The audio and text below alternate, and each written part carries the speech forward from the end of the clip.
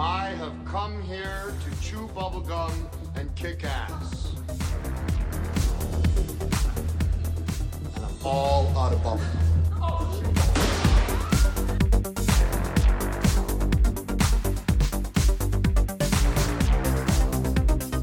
You're gonna need a bigger boat.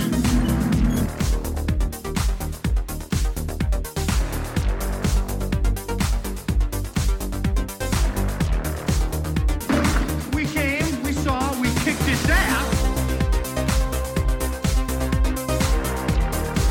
I'm not gonna hurt you. I'm just gonna bash your brains. I'm gonna bash them right the fuck in. Before dawn. Make your choice. Boy, the next word that comes out of your mouth better be some brilliant fucking Mark Twain shit, because it's definitely getting chiseled on your tombstone.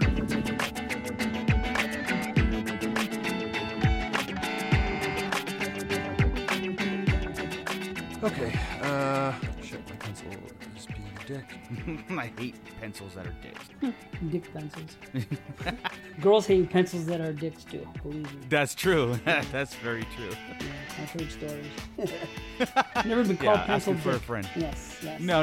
Asking for a friend. Right. or needle dick. Needle dick, yeah. What's that movie? Was it Deuce Bigelow? No, the Water Boy. I think it was in Waterboy. He's like, needle dick. Oh, yeah, needle dick. But, like, Deuce Bigelow, it was the cop that kept trying to bust him. He goes, check this out. And he zipped it out of his pants. He goes, is this a problem? He had, he had a pencil-thin dick. Yeah. It's not small. It's just thin. What the hell? He said something to the effect Something of, if you painted it red and twisted it, it'd look like a Twizzler or something. I love that movie. I haven't seen that forever. I don't know why that line stuck with me so much. Yeah, I didn't even remember that one.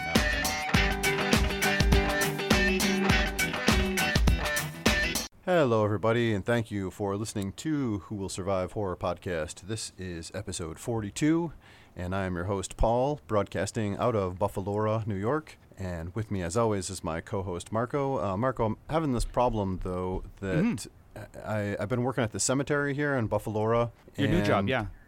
Like, they keep bringing in dead bodies, and then they come back to life, and I got to kill them again. Whoa. I just don't know. I'm getting overwhelmed, man. Like, I just don't know what to do. I'm fucking running out of bullets. I'm up all night. Like, it's just craziness. I don't know what to do about this. Well, that's pretty awesome. But yeah, I can see the problem. Like, you're getting kind of overrun there a little bit. But right. I know this guy, Dave Z. Okay. I don't know if you've heard of him, but he's got a process that he takes bodies and sews them together as like one body. So maybe he can help you with that and kind of like minimize your numbers a little bit, and maybe make a monster to fight the other ones. That'd be cool too. Oh, sweet. What's going on, Dave? Do you have any suggestions for, using your science to apply to my problem here? Buffalo? I don't know. I don't know what the fuck you're talking about. I don't know where you're located. It's Buffalo. I deny everything. I deny it all. No clue. Keep no me out of clue. it, please. All right, fine. Well, anyways, you're screwed then. I guess. Can't help you. Although, okay. Although, if there are any attractive females, not the one that's just a head, of course, that's underage. Right. I'm talking about the other one. If you can bring an attractive female, I'll hang out with her after the dead or whatever. You just give her to me. You don't have to kill her. Yeah. Just I'll take start her. selling them on eBay. Just watch out for bites. I hear they like to bite. Right. That's okay. Yeah, I'll take the bite. I don't mind. But yeah. No, not from her. No. So anyways, we are actually not here to stop people that are raising from the grave and coming back to life. We are here to talk about Patchwork from 2015 and Cemetery Man from 1994. Yes. But before we get to those movies, let's talk a little bit more to our not scientist, Dave Z. What's going on, buddy? Hey, it's great to finally be here. I legit listen to every show that you guys have put out. Yeah, thank you. And, awesome. Yeah, of course, absolutely. So I'm really happy to be here. So thanks for the invite. Yeah, no, I'm glad this show's happening, man. I love it. Love it. I know. It took me a while. For those that don't know, Dave Z and I both live in the Buffalo area. That's Buffalo for people who are wondering what the fuck I was saying. It's because in Cemetery Man the city is Buffalo RA, Buffalora, and I was obsessed with. Like, oh, it says Buffalo. I'm like, I don't know. Guys, that's the only note he took. Yeah, that's the whole movie. That's the whole movie. It just takes place in Buffalo. But you and I have actually hung out a couple times in real life. I've actually come over and fixed a couple of your sinks in your house because that's what I do for a living. And yes, and I'm challenged. I'm challenged in every way, mechanically, technologically. Yes, I'm no good at anything. It's a fact. So I had always had this idea that like we would get together and record something, but obviously it's just so hard with crazy schedules to not only just sit down and do this at your own home, but then to go somewhere else and try and do it, and then to try and incorporate Marco, who doesn't live in the same city, obviously becomes a conflict. So I'm like, you know what, fuck it, let's just do it the old-fashioned, well, I guess not old-fashioned way, but the modern-fashioned way of talking over Skype. So here we are. Right. Because I mean, we could have crammed you both in your room there, and you guys, sharing mics like face to face. That would have been funny. It'd be a better winter show. It'd be way too hot. Yeah, a winter show. We'll save it for a winter show. It's still too hot for that. There you go. Yeah, right. But no, it was always one of those things where I'm like, oh man, we got to get together, because you and I actually met through me discovering your podcast through our previous guest, Christian, who is a member of your show. Mm-hmm. How did you guys end up hooking up and kind of getting that show going? I know you were doing podcasts for a long time before the current Exploding Heads show. Yeah, you know what? It was just as simple as me being a listener of many podcasts. Wow. Because I've been driving. I don't drive as much now as I used to for work, but I have been driving for work for over 5 years now. So I have time to listen to podcasts, and I'm a horror addict so I'm always watching it, listening about it, everything. So it was actually really easy for me, because we were wrapping up Banana Laser, and I always wanted to have a show where I had so many ideas, and I'm like, what can I do? Because I was never the showrunner, I was never the host, and it was hard. I just had too many ideas, and Banana Laser was wrapping up, and Skeleton Crew was wrapping up, and here I was, and I was, I got to form my own show, but I can't do it. Like I said, I'm technologically challenged. I can't do anything with a computer. I can't record. I can't edit or produce, nor do I have the patience to learn. So I knew that I had to find someone else that was good at it, who was willing to work with me. So I was listening to TGIF13 Christian show, and aside from his personality, which immediately struck me, something else from a technical level, which I loved, which nobody does, but he had the presence of mind, because TGIF13, if you don't listen to it, happens to be a commentary show where, most commentary shows, even if they don't come with the video, they last the duration of the movie. So if it's a 90-minute movie, you start it, right? You start it, you listen to a 90-minute podcast, and they talk over the movie. Correct. What I liked about his show was that you could listen to his show without watching the movie, and it's actually better that way. It doesn't have to be a watch-along, because he had the presence of mind to edit stuff out. Yeah, he trims it down to like an hour and 10 minutes or something. Yes, he trims it. If there's dead air, he trims it out. If there's a joke that doesn't land or whatever, or just a conversation that goes nowhere, he had the presence of mind to edit it out, where a lot of people that do those kind of shows just do not. And I have the mind of a producer / editor, just not the ability. So Sure. I picked up on that. I said, this guy, he cares about his product, is the word I'm going to use. Yeah.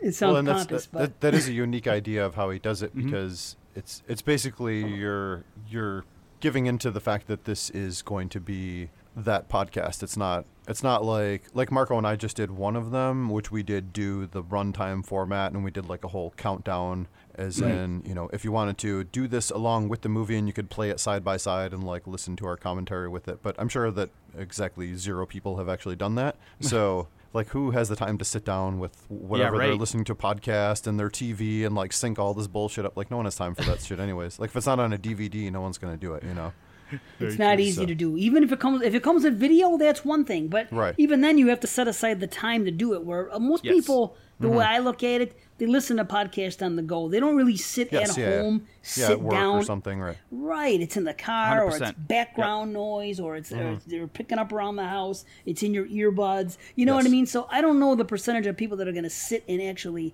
do the watch along style. So when I noticed that he was doing it, and the best thing about his show was that there are movies that I've seen so many times that I don't have to watch along. So when he's talking about a scene, I know what scene he's talking about. Yep, it's playing in your head. Exactly. Yeah, so I reached out to him. We were total strangers. I knew he lived close, which was good, Toronto, and reached out to him and said, hey, this is what we're doing. I'm thinking about doing something a little more long form.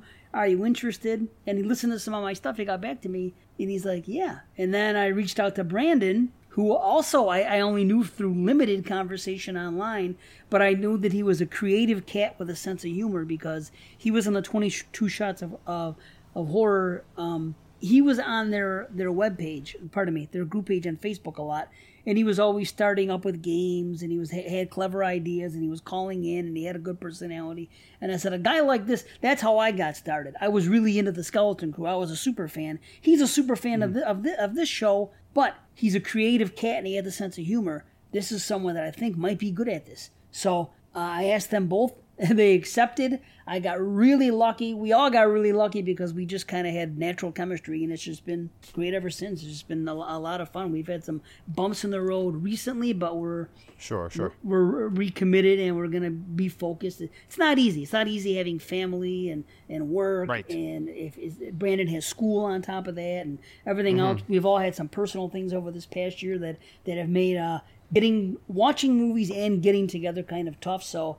It's not easy. Absolutely, yeah. I don't know how some of these guys can do weekly shows. I mean, I tip my hat to them because I absolutely I can't. Yeah, I think it's also the way that you guys do. Like you'll cover multiple movies and you'll spend more time on each movie. And I feel like in the example of a weekly show, if someone is doing an hour and 10-minute show and they're covering one movie and just talking about some other bullshit, that's one thing. But or even some other stuff, like they just talk topically. It's not like, hey, this is our movie, but they just go like, hey, let's sit down and talk about, whatever, horror comedies or some other topic about horror, and they just bullshit for an hour, and that's the show. But obviously something like what you guys do, where I was just listening to the last episode that you guys did with the 3 John Carpenter movies and the other bonus reviews that you do and everything else. So it's not, and then you got to watch these movies multiple times or take I do. pretty good notes with them and stuff. So, which that's something I learned from listening to you guys is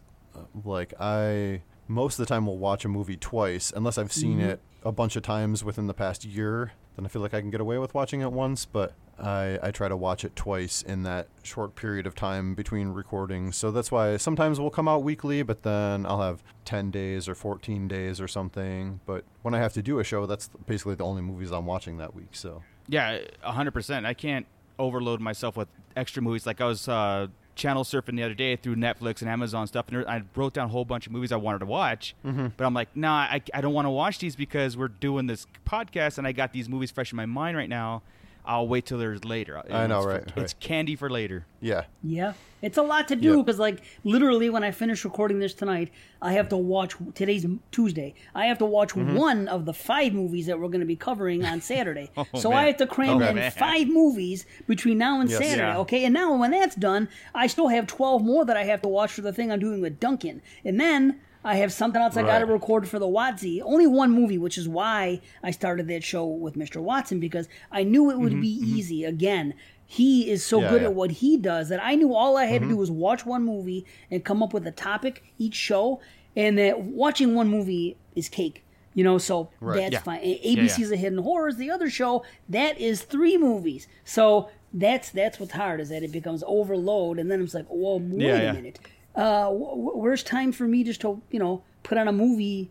Just to watch a movie. Right, or watch one with my family. It's not always so easy. Like right now, today's discount day, so I could go to AMC for $5. I really want to see Scary Stories from the Dark, but it's not going to happen because, but it's okay. I enjoy it. I enjoy doing this with you guys, and I enjoy doing what I do with Exploding Heads. So it's a sacrifice you have to make, but it's you have to For sure. find a way to balance it out, and that's the Yeah. trick. And sometimes it works, and sometimes it doesn't. So I'm trying to find that. I'm still trying to find it. How many years I've been doing this? But Yeah, right. Right.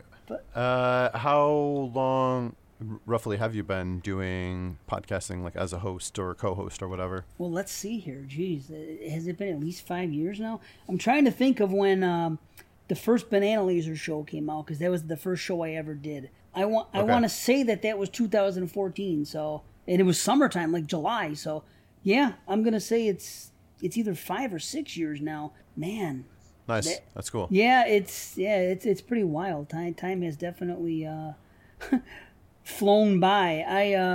I just became a fan of the Skeleton Crew. That's how the whole thing got started. I knew Alex for years. Right. We used to be buddies online. He started this Friday the 13th website way back in 2004, and I was on there with him. And long story short, he started his podcast. Maybe 6 years after that started, and I started listening to his show, and then I was like, hey, this is great. This is what I always dreamed of. I think I could do this and everything else. And then there you go. Then I started doing Banana Laser, and here we are. Right. Yeah. Crazy, Nice. man. Yeah, that's cool. Time has flown. I can tell you that. Wow. Sure. No, it's funny, like, just because this is the first full-time show that I've ever done, and I know Marco has the Star Wars show as well, but neither one of us have really branched out into doing other things. Like, I do the different stuff under the same umbrella Right. here, but I haven't really like branched out to do too much else. There was something a little bit in talks where a couple guys asked me to do something. I always feel like one of these days they're gonna call me up to the big leagues, and the older guys are gonna be like, "Hey man, you want to do a show with us?" But I hope the guys that have been around longer. Yeah, we're always But- hoping for that. But no, I mean it's I think I just like doing what we do here for the fun Sure. of it, obviously. So Yeah. Wow. Want to know something And- crazy that just happened? Okay, check it out. I was trying to give a conclusive answer to the question of how long it's been. So I went on the Horrorphilia website, and for some reason I couldn't access episode 1, but I went to episode 2. Right now, episode 2.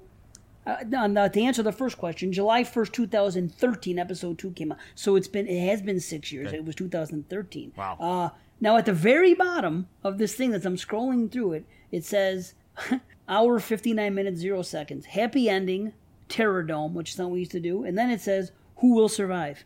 Isn't that crazy?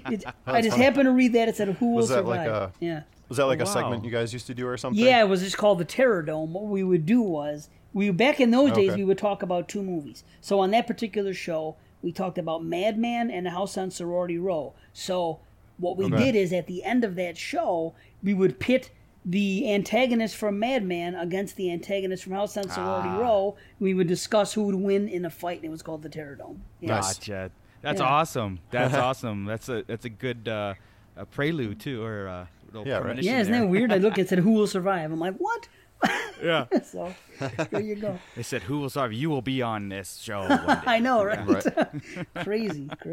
Man. So yeah. I know, right? I was gonna say that I ended up meeting you because of the Exploding Head show. So kind of the same thing with Christian, where not that I had a show that I got him to start doing, but I was just a fan of his podcast. I think right around the time that they were in the middle of putting, like when they had their most productive time of doing the show, was when I started listening to podcasts, and it was kind of the time that I started really getting like full-fledged into horror too. So I just was like, you know what, I really am getting into horror, and I love Friday the 13th stuff. I wonder if there's a podcast about Friday the 13th.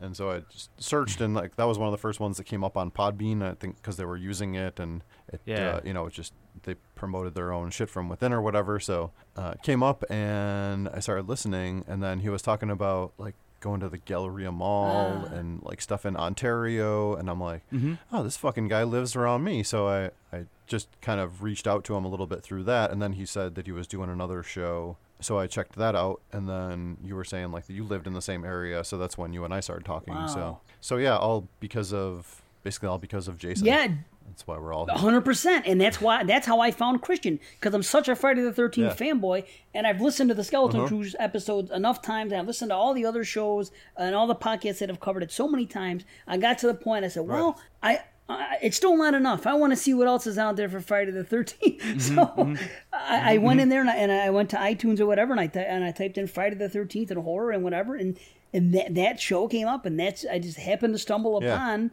TGIF 13, and there you go. Yeah. So Friday the 13th. I know, it's pretty funny. That brings it back to everything. I never would have gotten into podcasting had it not been for Friday. Bringing people together. Yeah. Exactly. Yeah. Well, and that's the thing that I credit with getting me back into horror was because I was doing all the action figure photography at the time. That's right. And I just had like a bunch of superhero and Star Wars shit and like stuff I was grifting off of my kid, and then from being on Instagram I was seeing all these people that were lifetime horror fans, and they had all this crazy Friday the 13th figures, and I'm like, man, those look really fucking cool, and they look so good in outdoor settings like I like to do. I said, I don't really remember the movies, I better go watch them all, and immediately, from minute one, just like fell in love with the whole thing all over again, and just started consuming everything else horror that I could after that, and now, doing this. So Awesome. Yeah. So basically that's what I credit as getting me back into it as well. But yeah, it's kind of cool. And we had Christian on.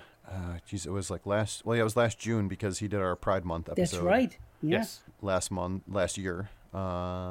And I know he's been super busy, but I keep trying to. I reach out to him every once in a while and just say hi to let him know that I'm still here.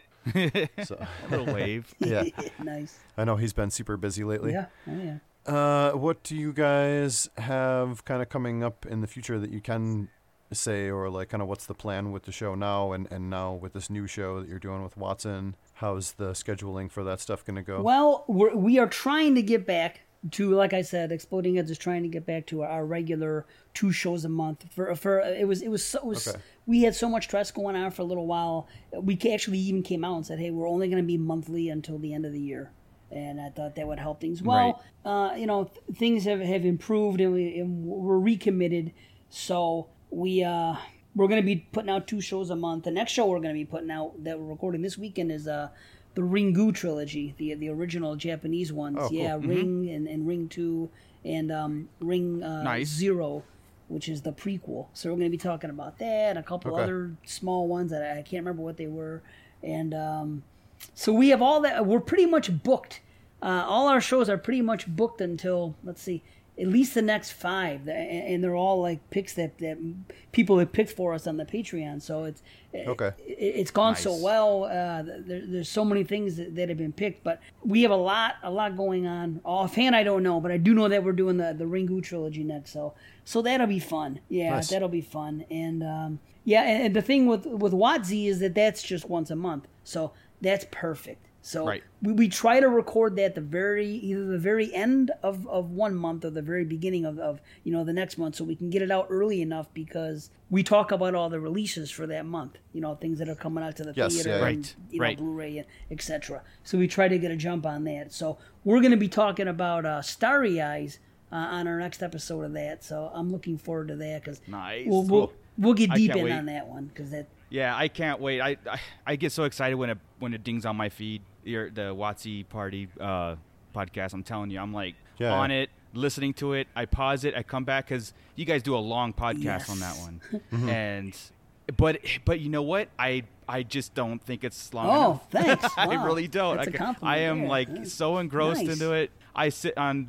I'll listen to it at work, and then I'm excited to get back to it. Like I put it on pause. I get excited, It's just, right. Well, and you guys do a good job with that one of breaking it up, so it's not. Yeah. Right. There's not like overlap of everything, where say you were talking about one particular thing for way too long. It's like it gets old, so it's kind of these 3 different segments of what you guys are doing, and so that makes it, because for me personally, I love the first and second part, but then a lot of times what I've been doing lately, because I've been spoiling too many movies for myself, is if I haven't seen a movie, then will tend to skip that part of a podcast if possible. So like it's nice that you put that in, and then I can listen to a little bit of you guys talk about it at the beginning. Then when you really start to get into the movie, I'm like, all right, and I just shut it off. And well, that's what we do. We do it after party. And don't spoil it for there myself. There you go. Right? We actually set out just to do that. We even have the non-spoiler part, and then we talk for a few minutes without, because there's no two. I don't think there's any two people in podcasting that are more uptight about giving out spoilers or being spoiled than Watson and I. So I got very lucky there. Again, I've been very fortunate with every. Maybe Sure. I'll give myself a little credit because maybe I know how to select the people. Because I'm like, okay, Watson's Watson. Oh, yeah, Everyone yeah. knows that he's good at what he does. So that was easy for me. That was just me saying, hey, Watson's looking to stop Horror Corridor, and I you know what? I have this idea of a 3-act structure show that I've always wanted to do, and a 2-man show, which I kind of missed doing because that's how Banana Laser first started. So I just reached out to him, took a shot. He took it, and I was like, okay, I have all these plans. That's my deal. I'm the idea man. I got all these ideas constantly going. So I had this idea for the 3-act structure. So I said, hey, what do you think? I had a pitch. I said, so there you go, But the best thing about that is that when we do the third act, we do that little short thing. We talk about the movie, but then the outro music plays. Then we go into the after party where it's all spoiler talk. So that's the idea. Right, Get it out there so people can listen, get a little bit of an idea. If they haven't seen the movie, hear what we have to say, and then they can come back to it if they want to watch the movie. But that's Right. I've been very fortunate that everyone that I've ever reached out to has pretty much said yes. So it's worked out. Yeah. Very Well, cool. and he's Yeah. I mean, he's great too. We had him on the Yeah. show before, and he and I talk on the side, and he's just like a good guy to have as a friend, regardless of podcasting or not. So yeah, I've worked with like four of the best producers that there are. If you listen to Banana Laser, Matt Wazell, he was the wizard. The stuff that we did on that show with the skits and everything else, he worked tirelessly, and Alex too. Both those two guys, Alex for the Skeleton Crew, and then I get involved with Christian doing Exploding Heads and Watson for Watsy, and then you got Jamie Sammons who is only new to it, and she's no slouch herself when it comes to ABCs. So I've been really fortunate that I haven't had to, because I hate to be picky, but I am a little bit when it comes to listening to podcasts. I like to listen to stuff that's, even if we're not professionals, I'd rather have a show come out less frequently but sound professional than a weekly show that does little to no editing or production. That's just me, Sure. Right. Yeah, at least clean it up for sure. So I appreciate all that stuff. So I've been very fortunate. Right. Well, and that's, I mean, as someone that does do that for the show, it bothers me as well if I listen to a show and you feel like they don't try that hard with it. Right.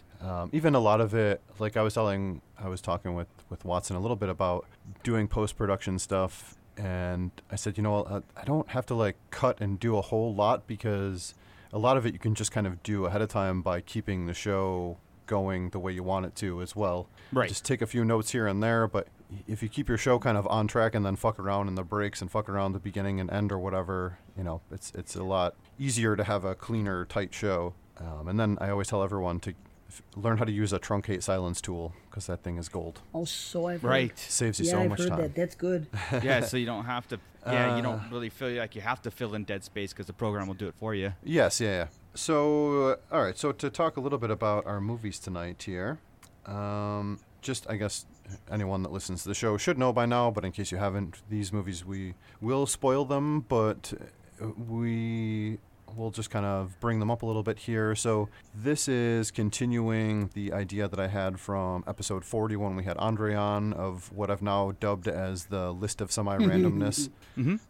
Which is a list of 40 movies that I collect, and then I have people pick a number that corresponds with a movie on the list, and that's kind of how we choose the movie. So it's all stuff that I've either seen or stuff that I want to see, so therefore it should be good, which tonight we came up with a movie that I had seen, and then one that I had been told by many people that I should see but had not. The one that I had not seen before was Cemetery Man, and the one we had seen, obviously, was Patchwork. If anyone listens to the show long enough to know, we interviewed the director of this like over a year ago, too. So I had seen that one, had not seen Cemetery Man. What about you, Dave? Had you seen both of these before this, or one of them, or? No, as a matter of fact, and this doesn't happen to me all that much, but when I listened to your guys' show and you spoke with the director of Tragedy Girls and Patchwork, Right. I wasn't even aware of this movie Patchwork somehow. I don't know how it got Right. by me, because the year it came out, man, I've been trying so hard to be, not this year so much, but the last 4 years, I've been really on the ball with everything that comes out, at least hearing about it. And maybe not watching Right. it, but being aware of a horror movie that comes out, especially one that makes rounds where people do talk about it, because Patchwork, Right. it is somewhat known. So somehow it got by me, whatever. But the first time I heard of it was through your guys' show, and I remember like putting it in my back pocket, so to speak, saying, you know what, Right. I got to check this movie out. I really like. I have a lot of Tragedy. those. You know, Yeah. Right. Just waiting to watch it, but just haven't had the time or hadn't gotten Yeah. to it yet. Cemetery Man, this is probably the fourth time I've seen it. So Okay. Yeah. What about you, Marco? Had you seen Cemetery Man before? No. Okay. Nope. Wow. Yeah, Cemetery Man. Well, this was my. It came out my senior year of high school, so I was not paying attention to anything horror related Sure, because sure. it was Yeah. to me that I remember the '90s just being kind of crap with Yep. stuff, and I probably wasn't into it and flew off my radar. But this is a foreign film, right? This is Yes, I Yeah, think it's Italian. at least it Italian. wouldn't have. Yeah, it wouldn't have made its co-production of some rounds kind. out here, especially back then when I was like 18, 17 years old. I would totally Sure, miss my sure. radar. But even as getting older, no, I the name always sounded familiar, especially when he told us we're going to watch Cemetery Man. I'm like, yeah, that sounds familiar. But Sure. no, as soon as I saw it, I was just like, where has this movie been? Yeah, But I've- Patchwork, of course, Right.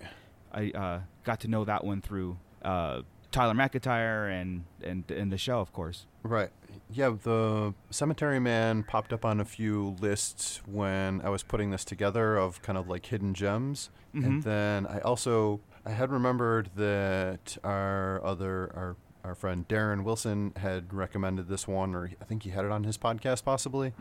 He'll probably correct me in the group if I was wrong, but Great. then I know Duncan is a huge fan of this. Oh yeah. Yeah. Who also we had on the show, and he was I was also a part of the 90s series thing that he was doing on Podcast Under the Stairs, but I was one of the adjuncticators, or I don't know how you say that correctly, whatever his word for like the secret side hidden judge people. I was one of those gotcha. guys.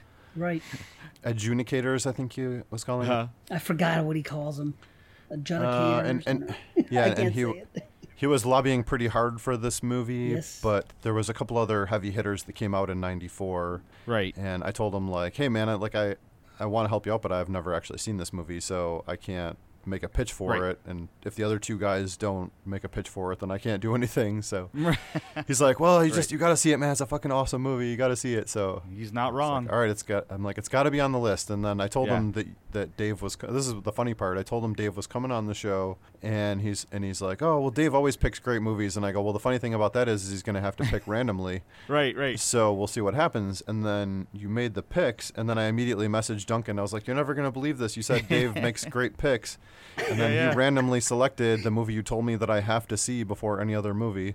Wow. And Stars aligned. And this other That's great awesome. movie. And he's like, oh my God, that's awesome. So So Yeah. cool. yeah, he was very excited to hear that as well. So That's awesome. Nice. And I just listened to that show today. It just came out today, and truth be told. Okay. You know what I mean? I just listened to that episode today. And, yeah, he was brokenhearted. And it was funny because two guys really, really loved it, and the other two guys just hated it. So it was, so that's why Right. it didn't make it. And, what were the other big ones from '94? I can't well, remember. it was weird because a lot of them, the ones that made it, were Interview with a Vampire and Night Watch, which are both kind of shocking. And then the one that got voted in was The Crow. So it's like, it's weird Okay. because I haven't seen the original Night Watch. I haven't seen Interview with the Vampire, and I've only hadn't either. seen The Crow one time, and that was under duress.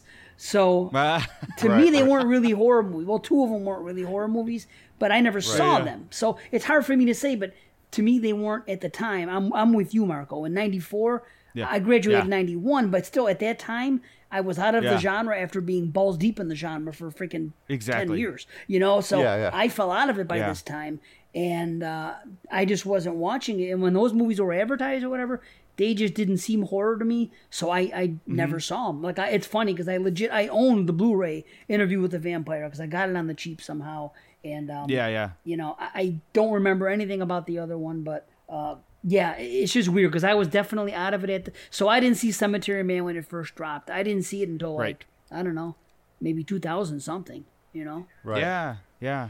Cool. Well, why don't we start with Cemetery Man here? Marco, do you want to synopsize this one or Patchwork? Yeah, I could do this one. I could try. Okay. Oh, man. Okay, it's probably easier just to read the synopsis, but I'm going to try to do it our way, right? And it's just, just a basic synopsis. Yeah. So this guy works at a cemetery, and he's, far as we know, is the only cemetery that the dead come back alive, and it's stated at the beginning the guy is kind of complacent in this job that he's doing. They call him the engineer, but he's not an engineer, right? He's like the keeper of the cemetery. And there really isn't no rhyme or reason why this is happening, but 7 days after they bury somebody at the beginning of the film, they come back to life, and he has to re-kill them and bury them and keep it a secret so nobody knows except for one guy that's actually funding this whole project and keeping it a secret for him. So I guess so it doesn't cause panic in the streets or whatever the reason is. It's not really explained. Sure.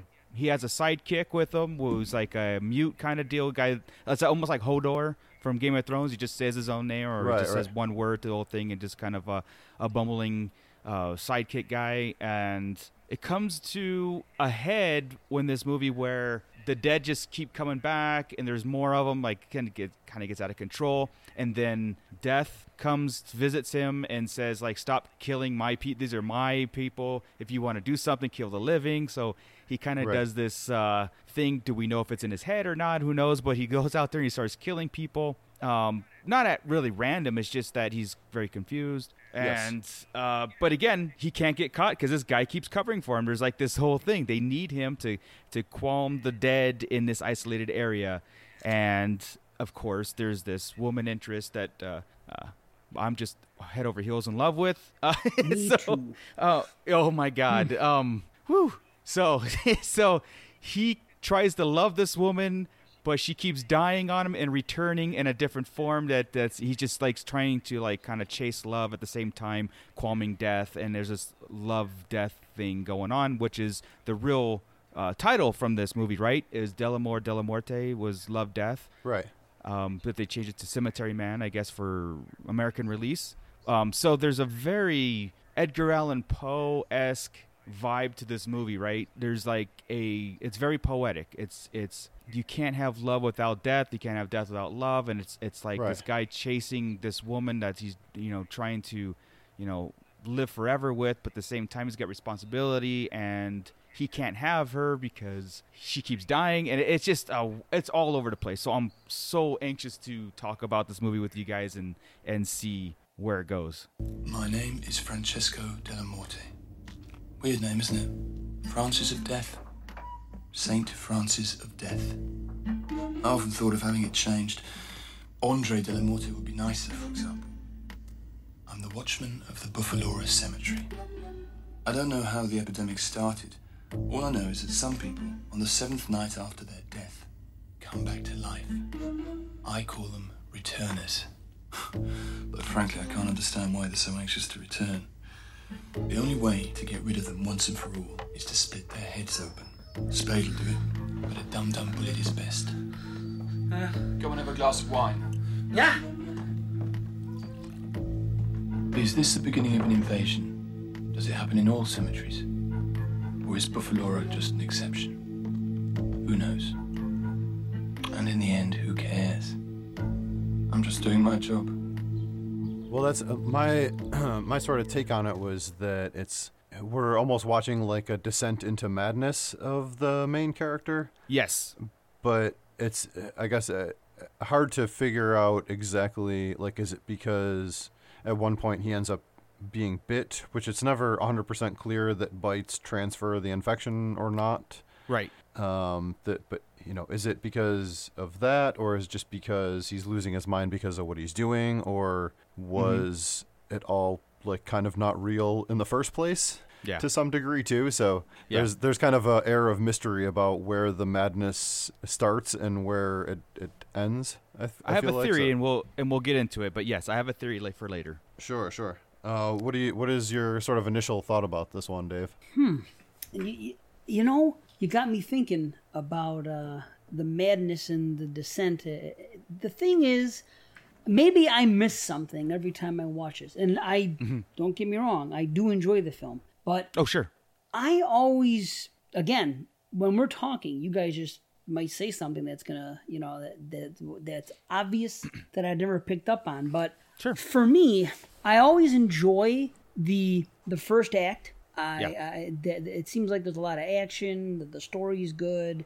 The gore throughout is great. I've always enjoyed the movie. Like I said earlier, this is like the third or the fourth time I watched it. The first time I watched it, it kind of blew me away. Yeah. You know? But I will say this. Subsequent views, I don't enjoy it as much as I used to. Every time I watch it, I think it runs a little too long for its own good. I think it could be trimmed. And the third act, it just seems to go places that it's so all over the place. It's so strong in the first half. Yeah, I think the first half is so strong, and I think it just goes places and slows down. But the way it ends, the first time I saw it, I was like, "Wow, what an ending! What's this mean?" And the more I watch it, and again, you guys may open my eyes to something here, but the more I watch it, the more it just seems to me like they just wanted to do that at the end just so people would say, wow. But I don't see anything that leads up to it. I just think it's, and I don't mean it to sound bad. It's almost like a cop-out ending when you think about it, you know? Yeah, it's left under interpretation and just kind of cut it. It's almost like one of those movies, we've done so much, we'll just have them wake up from a dream at the end to tie it all in. You know, like something like, oh, it is what it is. It's left up to your interpretation, blah, blah, blah. And this is based on a book also, so I'm very, very curious to actually get the book and read it and see how you can marinate it more. Yeah, I do feel like the ending it's a little bit, I don't know, unearned, if that's the right word or whatever. But thank you, yes. But it does feel like it kind of comes out of nowhere, like. And I guess I have a theory maybe that's for later. That's what makes it more powerful or something, is because the story was so, like, I feel like you're getting sucked into the story where you're like, this is so believable, but then you're like, well, wait, but it's fucking zombies and it's all this craziness that's going on in the city, so yeah, maybe it is also not real. But there's definitely a shift from, it's basically from the time when he ends up getting bit. Yeah. And that's where I'm like, is that where he starts to go crazy, or was that just like part of his story and he already was crazy?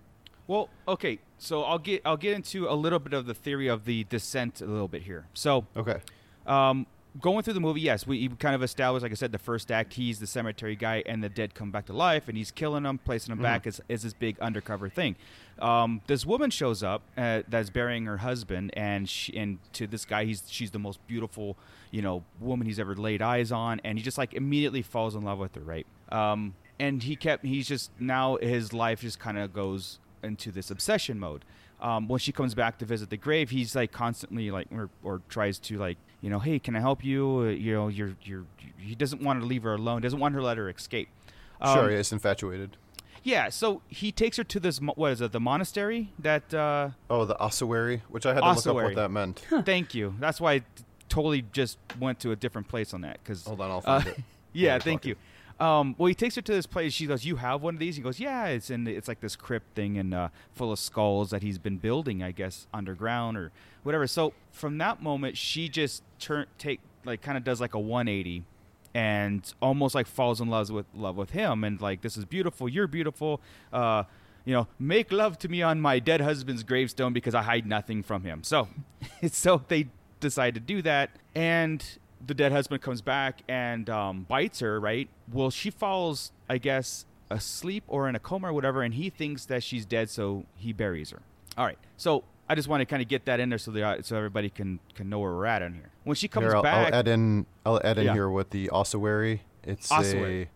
It's basically a tomb or some kind of a storage place that is built to store skeletal remains when space is like limited or scarce. So a lot of graves where you'll see like, man, those tombstones are real close together. Like, how is there 2 fucking coffins? Like, a lot of times it's just Yeah. that's a spot, and then they take and throw the skeletal remains in the basement somewhere.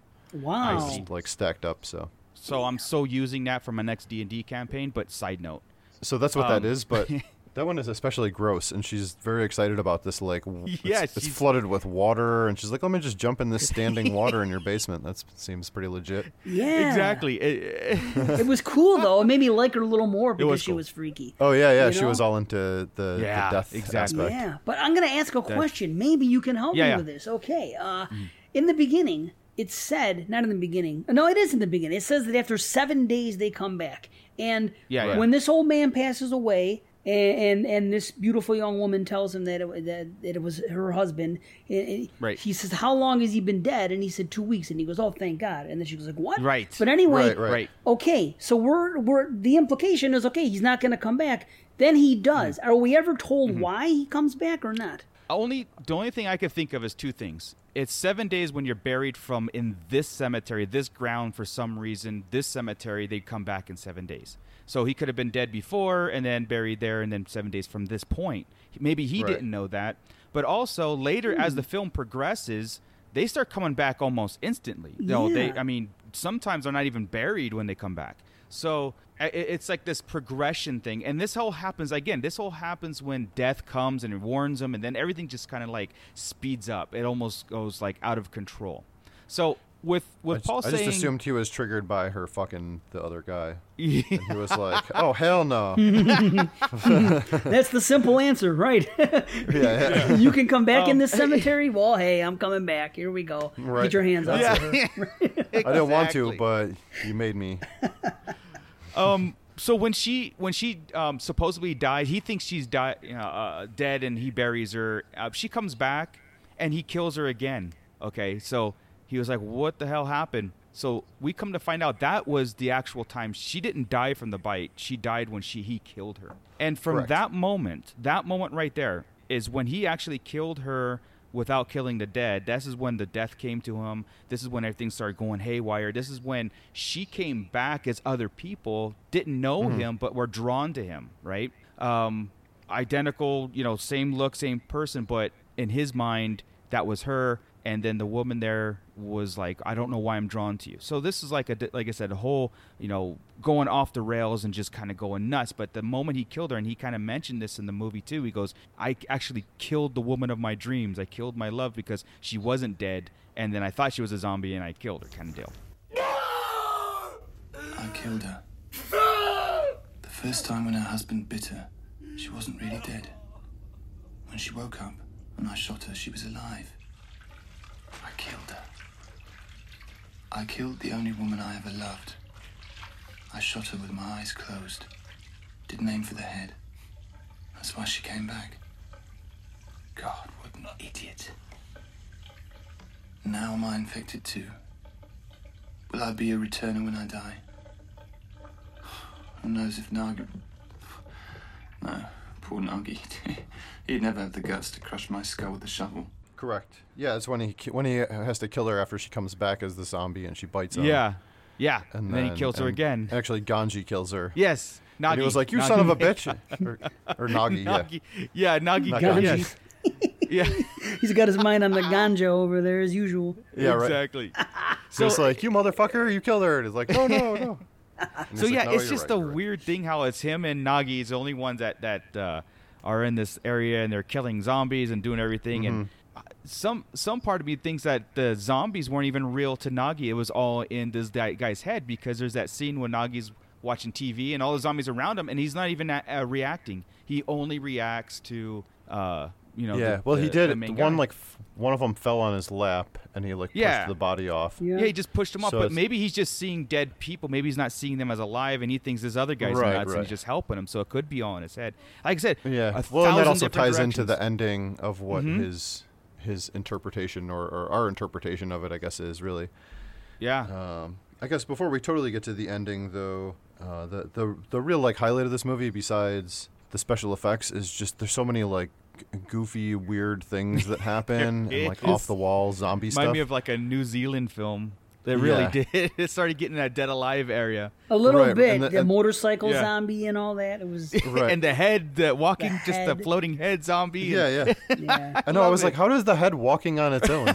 I love it. It was like a little dog, you know? Yeah, it just started Yeah. moving. He was but awesome. the Claudio on his bike, like did they bury him on his bike? I know. Well, you know, I Freaking thought that. Right. He comes back from the dead and he just flies out of the ground on his dirt bike. You did see the bike on top of his casket at the funeral. So I was like, okay. Oh, really? That's something. Oh, okay. Why did the girl who was freaking all scarred up get an open casket? I don't know. That's the I last know, person. to sew her head back on. Yeah. That is sew her head back on. Yeah. crazy things happening.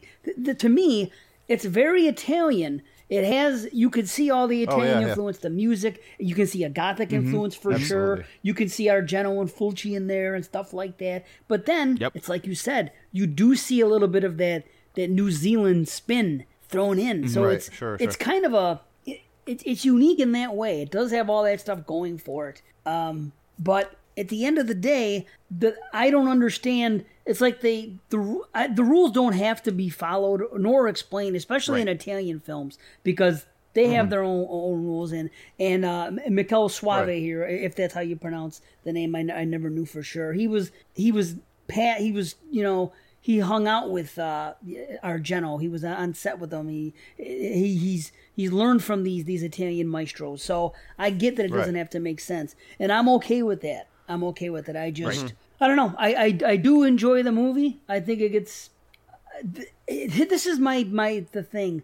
I don't understand why it all becomes about infatuation, unless it's something I'm missing, because it all ultimately becomes about relationship. The guy he gets obsessed with the girl, who then becomes the head. Our lead gets obsessed with the other girl, which I understand why. Take a look at her, I get it. And then right, and then the other girl being obsessed with the motorcycle kid. It's all about this obsession or infatuation, and maybe there's and something. Nagi and the guy's relationship too. They're kind of obsessed with each other also. Yeah.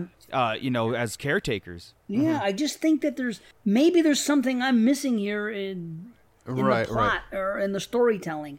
I don't know. Like I said, there's a book, so I'm really curious to get in that book and reading it, because it is such it's like poetry. You know, it is. It's one of those movies that they throw in there, and it's like, what did I just watch? And I love it, yet I'm confused as hell. Yet certain parts can be like very linear and make sense to you, and like, oh yeah, that's cookie cutter. Blah blah blah. The characters were like perfect. As far as the characters in the movie, I wasn't confused on any one of them. The mayor. The girl that died, that became the headless zombie, he was the mayor, and he was trying to exploit her death to get reelected. It was very tropey in that sense. Even the main character is this guy who's wasting his life doing this, but then there's that Shakespearean Edgar Allan Poe. The lead female thing was hard to figure out though, because she just kept coming back as different people. So that was where it was like. But only when it's just, and he was upset. Yeah, it was just like very Shakespearean when death visits him and tells him to like stop killing the dead, they're mine. Kill the living if you have to kill them, but kill them in the it's like weird. And then right. So I think this movie is made to be like, here's the movie, and tell me what you think. And the writer goes, exactly. And he goes to everybody down the line, what did you think? And it's totally different. He goes, exactly. So if is that a cop out? Yeah, it could be. Right. So yeah, this thing with I don't even know. She has like 3 different names. I think she's credited as she. But the lead woman, she keeps coming back. So she's the one that actually bites him when she comes back as a zombie. And he's like, oh, cool. And I guess the one other underlying story is that he's allegedly impotent, is like something spread around town. As a rumor. But he can only get excited for this one woman. And so she comes back as a zombie, and he's like, all right, yeah, I'm ready to go again. Yeah. And then she... Sorry, there's a scene in there. That was just funny. Well, she ends up biting him. Yeah. And then they kill her, and then she comes back later as the new mayor's secretary. Yeah. And immediately she comes back and is like, oh, I'm in love with you, but I'm afraid of dicks that can get hard because I've been traumatized. So as long as your dick doesn't get hard, then we can be in love. And he's like, oh, yeah, no problem. So he goes to get his dick cut off. But the guy's like, can I just give you a shot in the dick instead? Because I don't really want to cut it off. And he's like, okay, fine. Yeah, So then very he- uncomfortable scene. And a Go giant ahead. needle. Right, I know, and he's like screaming. That was a huge shot in the dick for sure. Right. Oh, yeah. So then the woman comes back to him and is like, "I have a confession. The mayor raped me, and then I realized that I liked it. I So know. now I like hard dicks. So I can't be with you anymore." And he's like, She "What the said- fuck, bitch?" He said, I didn't like the violence part, but the penetration was exciting, and I Yeah, loved it. she's like, so then we tried it again just to make sure that it was okay, and he convinced me that it was my fault, and I'm like, what the fuck is going on? Right. This is fucking horrible. I don't know how to say this, but the mayor raped me. No. Wait. I liked it. Well, not the violence, no. But after that, we did it again, nicely. So that I'd forgive him, and it was wonderful. Understand? This means I'm cured. I don't have a phobia anymore. I can't marry you now. I'm going to marry him. That doesn't mean anything, though. I mean, nothing's changed between us. I still love you. You know that. I just love you in a different way. But you're important to me. He knows. I mean, about you and me. Oh, he's a wonderful man. He said he's happy we can be friends. We can still see each other. Nothing's changed. Everything's just as it was. Yeah, she's like, she convinced me, and now I'm getting married to him. I'm like, I guess that's how you meet women back then. I mean, it was the 90s. Things were different. It is Italy. But then she came back again as one of the hitchhiker type characters, and he thinks that she wants to, have sex with them, and she's in love. Yeah. And she ends up being a prostitute, and then he just burns the whole brothel down. That's what I was murders all of laughing them. at. Yeah, because when he was having sex with her, he's like, let's go again. She goes, already 3 times? You came 3 times already. He goes, well, I faked the last one. Oh, yeah, that's right. That was pretty funny. I thought that was Yeah, hilarious. that's funny. Yeah, she ended up being a prostitute, so of course she's going to agree. She wanted paid, so she agreed to love him, all that stuff, and yeah, burns the place down and kills him in the process. Right. Well, and that's where I feel like is that stuff in his head. Mm-hmm. Like he's imagining, he's That's what I'm projecting taking. his own stuff into these people Yes. in some way, shape, or form. Yeah. And I mean, then obviously after the bite is when he goes crazy. He goes to the city and he shoots the fucking guys making fun of him for having a limp dick. And Right. he, which by the way, in the beginning, when he first comes across those guys, they're like, well, hello. And I was like, I wonder if Christian saw this, and that's where he got that shit from. That's great. Well, that guy might have stolen it from Andrew Dice Clay. Oh, no, I'm not Andrew Dice Yeah. Clay. I'm sorry. I think it was Robert Englund that said it in an Andrew Dice Clay movie. Hello. Oh, okay. Yeah, or hello, whatever it was. That's funny. Yeah, I got to see what came out But first. yeah, he like that was after he got bit. I feel like was when it really ramped up Yeah. to him becoming the violent one. See- Like he was infected, and the dad was able to talk to him because he was dying or something. Well, that's interesting too, because now you say that, so it could be either he got bit and he was going nuts, or at the point where he actually killed her and he blamed himself for killing the woman of his dreams, or the Sure, second time or first time or whatever it was. Like he said, I think it was like the first time she was dead, then she came back as a zombie, and then Nagi killed her as a zombie. So, but he was took responsible, and I thought, oh, there's the point of that 180 or that downward spiral kind of thing. Or you're right. It could be the bitten thing, and now we're experiencing through the character what, because we said we don't know if it's the bites turn you or not, but this could be this whole going crazy thing. Yeah, so I like that. a fever, even though you're not dying from it necessarily or something. Right. So he but- just becomes overly obsessed and just doing things and goes out there and killing people. But in his mind, he's shooting them, but maybe he is actually killing them and eating them. Who knows what the transition is. And the last really awesome part that at least I wanted to bring up before we talk about our theory of the ending, and I guess we can kind of spin our theories of the ending into a rating, sort sure. of what we think of the movie and stuff. But yeah. the scene, it doesn't entirely make a lot of sense, but when it's just such an awesome scene when he's in the hospital at the end, and the guy Frank that took credit for his murderers as he thinks. Yeah. Is there, and he's just shooting the people when they come in, and he's got little one-liners he's saying between them or whatever. Oh, why is that nurse laying on the ground? She's sleeping, and then he shoots the other person. Right. Yeah. How come these people are both dead? It was a lover's quarrel. And he's like, what, you don't believe me? And they're like, no, I don't believe you. And he shoots her. But that was funny. just such a crazy scene. And then the guy that he's confronting about this is supposedly his friend he was talking to on the phone at the time when he went out to go shoot the people. And the guy's like, I have no fucking idea who you are. And you're like, okay, is this just more of him hallucinating things or projecting things onto other people? Like, did he literally just go into the hospital? But then on the way out, he runs into the police officer guy again. Who's like, hey, Francesco, good thing you got a gun. You can protect yourself. There's some maniac on the 4th floor shooting people. It's me. He's like, it was me. Yeah. That's funny. I love the fucking cop is always like, hey, look, I know you were there, but you definitely didn't do it because this other guy said that he did it. He's like, motherfucker. He's the one covering up for him through this whole movie. Cool. So I don't know. Was there any other scenes or anything you guys wanted to bring up, or just like weird things that didn't make sense before we talk about the ending? Oh no, there's so much that doesn't make sense and some that does. You know, it's like it's one of those things. Like we could talk about it and analyze it, but it's like do yourself a favor, go watch this movie. Oh yeah. And, well, because at least the first half to 2/3 is totally like that Italian zombie movie kind of thing, where it's like a little bit charming and kind of silly, but also kind of scary and creepy, and has those Shakespearean Gothic Edgar Allan Poe kind of feels to it. Yes, it does. Yep. I'd like to give a shout out to that Grim Reaper guy, though. I'll tell you that.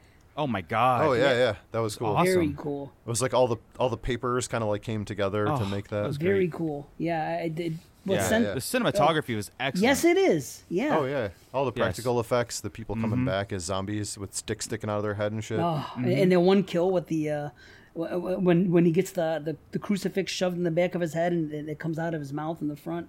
Oh yeah, man. And when he rips the head off, it gets ripped off. Oh, that's great. The gore, that's fun. There's good kills. I wish they would have focused more on that stuff and maybe not try to have the plot go where it went. But I don't know. Again, maybe some people are watching this, or some people have read the book, and they can better explain what's going on here.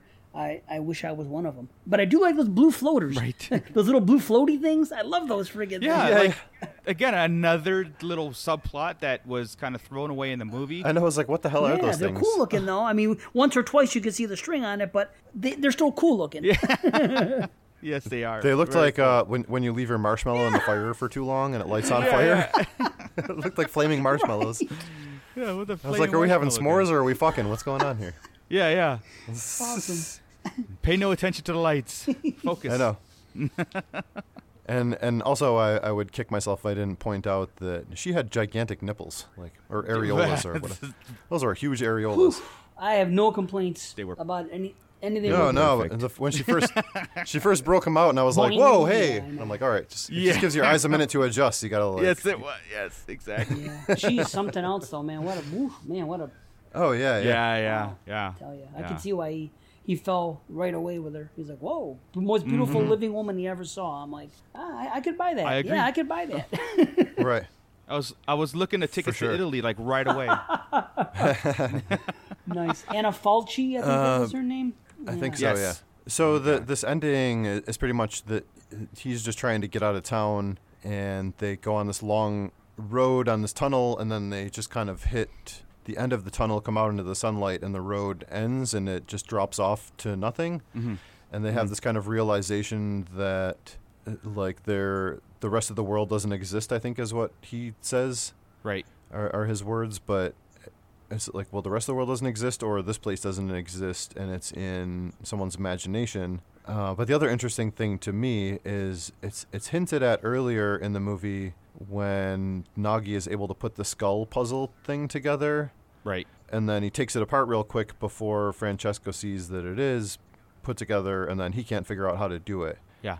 And then at the end of the movie, we hear Nagi talks very smart, and then he's like, oh. And we're like, wait, is he the dumb one the whole time? And Nagi is the smart one, and this is like his tale that he's made up in his head or something?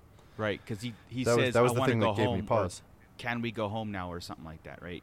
Right, right. But it wouldn't make sense because that of was what a they weird do. twist. You know what I'm saying? That's what I thought about as it happened, because Right. if the other guy was the smart one, he wouldn't have wanted to have a head with him, and it wouldn't be a young girl. You know what I mean? And Right. There's nothing that supports anything as far as them. No, the only way it does is if the entire thing is imagination. Right. Like right from the minute that we start watching, it's this guy's imagination, and he's the invalid, mute type character. Well, in the story, and it's an unreliable narrator situation. Yeah. I immediately went to, as they're escaping, him and Nagi are going through the tunnel. They're like leaving everything behind them. And my thing is, they didn't stop. Or my immediately head went to, they drove off the cliff and died, but they remained on the cliff as like hanging on and escaping. And then that transition where Nagi arises because he was cutting on his head, right? When he goes, you weren't even hit that bad, and Nagi was passed out, and he wakes up and he looks at him, right?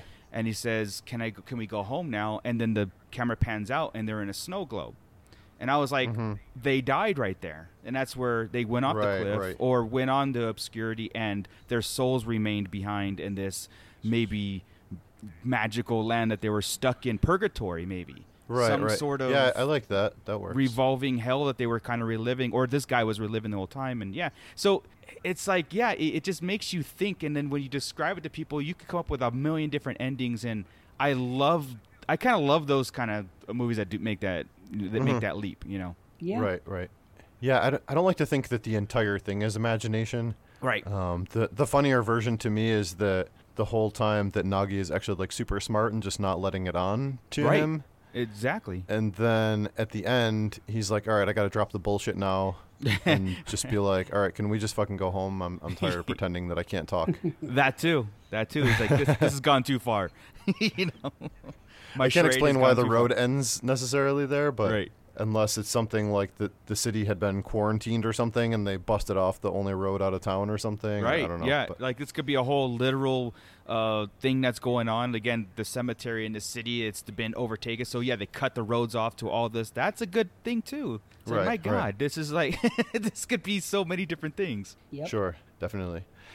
Well, I think it's fun to think about all that stuff for sure. Absolutely. And then, it, like you mentioned, has the snow globe ending. It reminds me of at the end of Krampus. Yes. Like, yes. Did they have a Merry Christmas or no? So what's going on here? Right. Cool. Well, why don't we go around and we can give our rating, our final thoughts about this one here. I can start out if you guys want. Sure. I think my final thoughts are this movie is definitely a ton of fun. I agree. It could be a little shorter, although it never feels like it. It never feels like it lags. It just feels like it has a lot of mini storylines that kind of go on. It's like, the bus full of people got killed, and then they're all zombies, and then the girl wants to fucking be reunited with her dirt bike boyfriend, and then she turns into a zombie. Like, it just keeps going on and on with more and more people. Right. And it's cool because you get more cannon fodder and more dead bodies and more zombies and shit. And then it definitely takes a hard 180 and gets real weird. But it never felt boring to me necessarily, and I was definitely engaged. And I really like what I saw. Like, I put this up to... It's right on the edge of something I would say that I love this movie. Mm-hmm. Mm-hmm. The only thing that gives me a little pause of saying that I super love it, I don't know if that's like a subdivision of love. No, sure. There's a level. There's a level. Yeah, is the fact that it is kind of weird and it's kind of unexplained in a lot of places. And I know for the Italian style movie, like David said, that's sort of a normal thing. Right.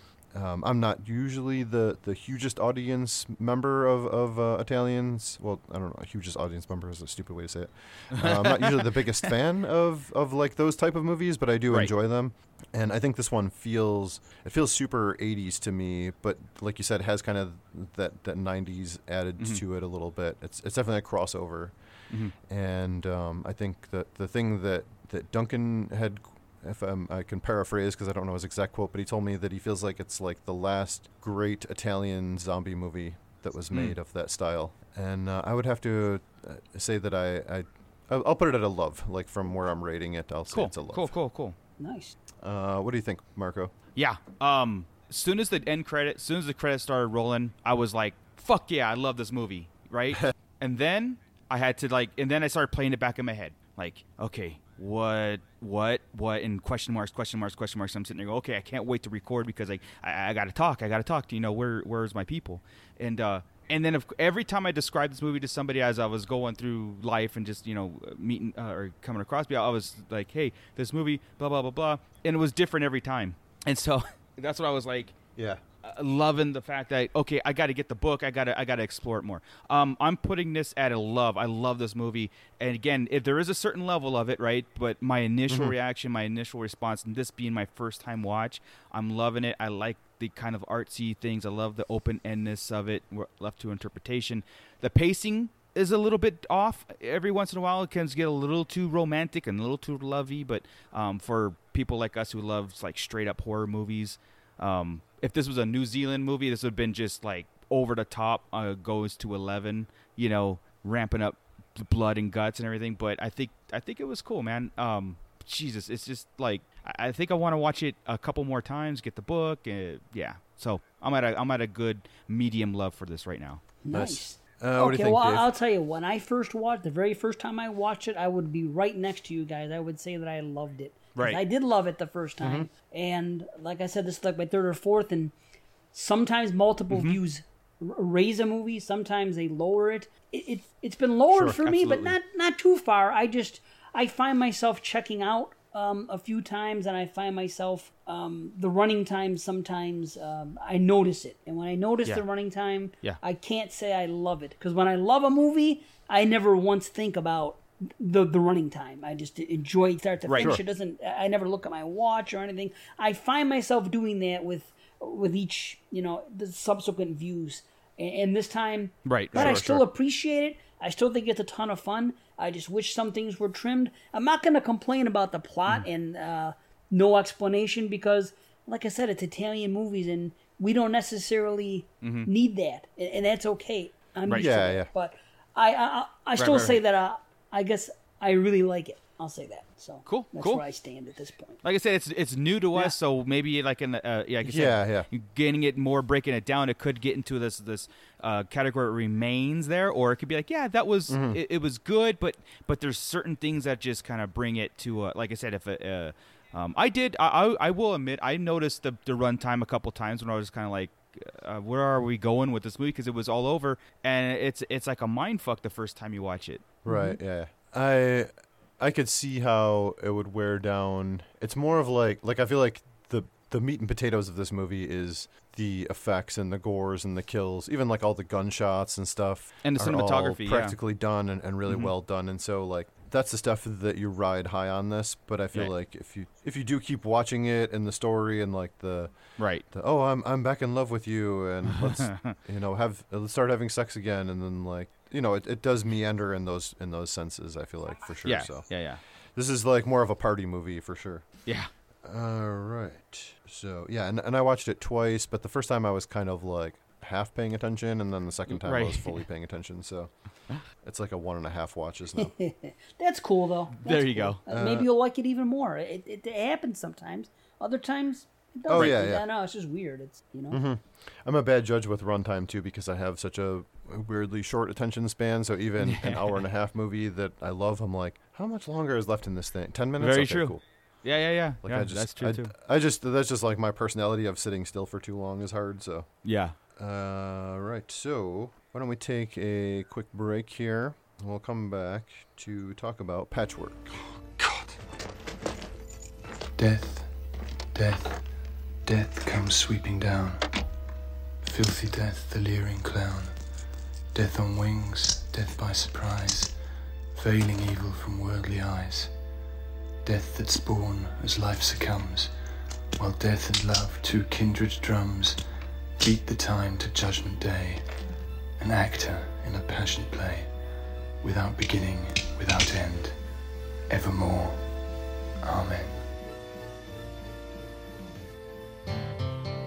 Need a change, not to imitate, but to irritate all the ones who hate. I may be late, always seem to get the wrong day. Well, I guess it's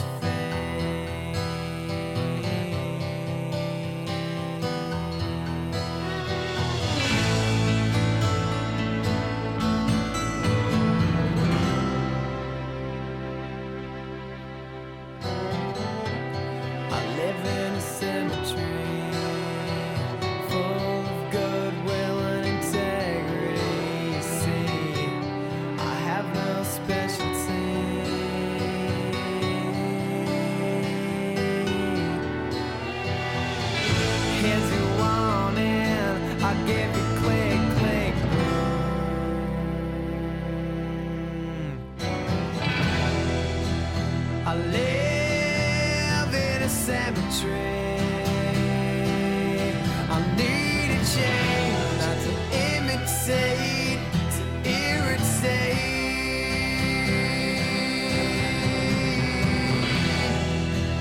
I live in a cemetery. I need a change, not to imitate, to irritate.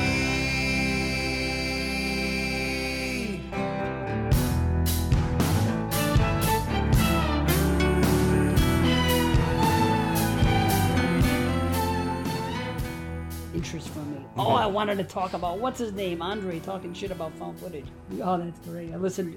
Well, the thing is, only because I have my list. And when I got with Christian in the beginning of Exploding Heads, he said the same thing. I hate found footage, and I said, hold up. I understand where you're coming from. I heard that many times, but I have a list here. I want you to watch all these movies, and then when you're done, tell me you still hate found footage. It's just a lot of people just aren't aware. Just like he said, he goes, I want to see a movie where it's from the killer, the killer kills people from his perspective, and he's never seen one. And I could think of about like 5 off the top of my head. He'd probably enjoy them. You know what I mean? So it's just right. Found footage gets this reputation because you know how things snowball. Someone says they suck, and they suck, and then everybody gets on, and they're not even they're only watching the shitty ones, and it's like slashers. Right. I mean, you have maybe 100 great slashers, and then 1,000 really bad ones. It's the same thing. Right. And that's the industry, right? They just oversaturate it, and everybody thinks like, oh, this, Hollywood is just milking it, and they are. And then Blair Witch came out, and then a million other little found footage movies came out after that, and none of them can hit that magic again, and then it gets that reputation of, oh, they're bad. But the one that sold it for me was Savage Land. Savage Land is probably my go-to found footage movie of all time. That was actually Dave's recommendation. The reason that I watched that was because Dave told me to watch it, and then I told Marco to watch it. That's right. Oh my God. Because it was one day, whatever, a year and a half ago or something. Yeah. I put on Facebook, hey, I got some free time. Somebody recommend a movie that is on one of the streaming services that I don't have to pay for.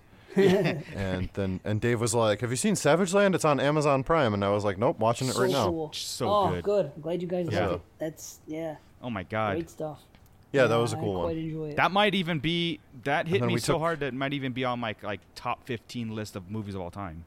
If you like that kind of found footage, like the faux documentaries, I'll give you a list of those just in case there's some you haven't seen, because that's like my favorite stuff, man. I love it, especially when it can when someone can walk in a room and not know that you're watching a horror movie and actually believe that this could actually be a real documentary. That sells it, and that's one of them that it could do. I mean, when you get to the end, you're like, well, maybe not, but still. Well, yeah, right. Exactly. The leading up to it was just so perfect.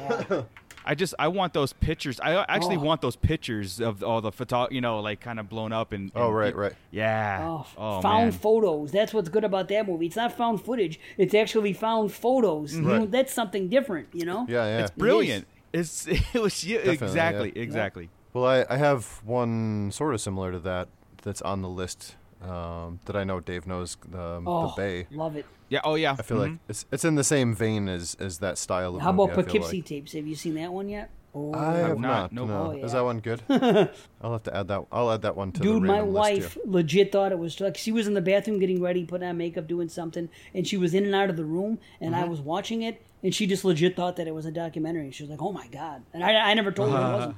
So That's funny. Still to this day, we will not go to Alabama or wherever it's from. Right, that's a good one though, man. That Poughkeepsie Tapes is it Nice. feels like it's legit, In Lake Mungo, have you seen that Sure. one? Oh boy, yeah, that's another one. Did I see that one? I don't remember. There's too many. I There's too many know, I lake know. something. Right. I've and I get seen that. Like I've heard of it and seen it everywhere. Just have not watched I it. recommend that one for sure. That's Cool. Let's see if I rated it on There you go. IMDb.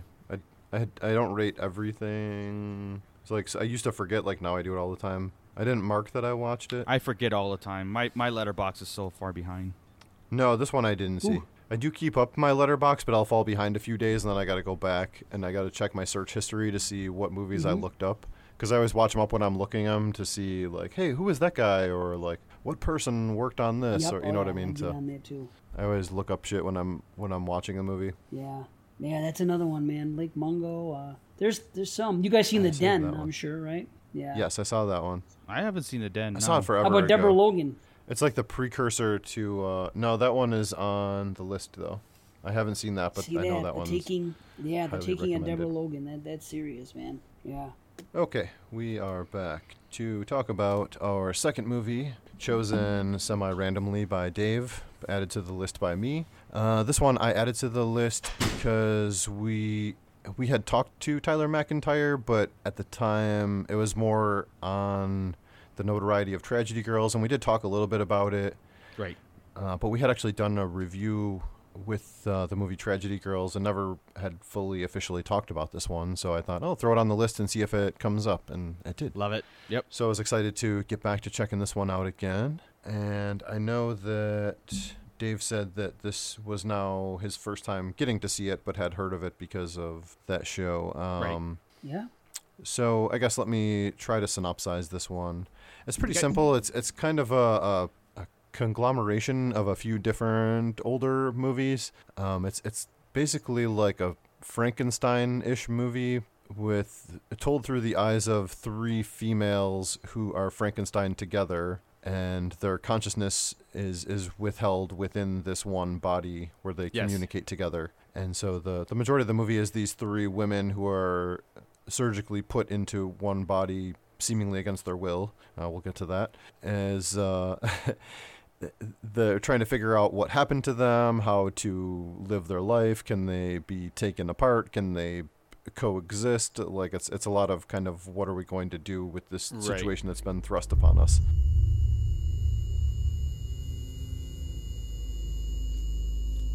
I hate this feeling. Skin crawling, bad breath, thirsty, hard to breathe. I feel puffy and gross. Where am I? Arms heavy, splitting headache. I am so hungover. Oh, what happened last night? I hate waking up in a strange place. Okay, I was at the bar, and then I went home. Right? I can't remember. Oh, God. Here it comes. It's never been this bad before. It's gonna be a long day. Don't feel like myself. Where's my cell? Okay, new rule. No more crashing in strangers' basements. I can't see anything. Where is everyone? Whoa. I got this. My ears won't stop ringing. I don't love a way to start 25. I can't fucking see anything. Wait, when I sleep with my contacts in. I need to splash some water on my face. Find my purse. Check in with work. Put on my sweats. Do a marathon of CS to the dress. Go home. Check on my dog. And then I'm gonna find out what the fuck happened last night.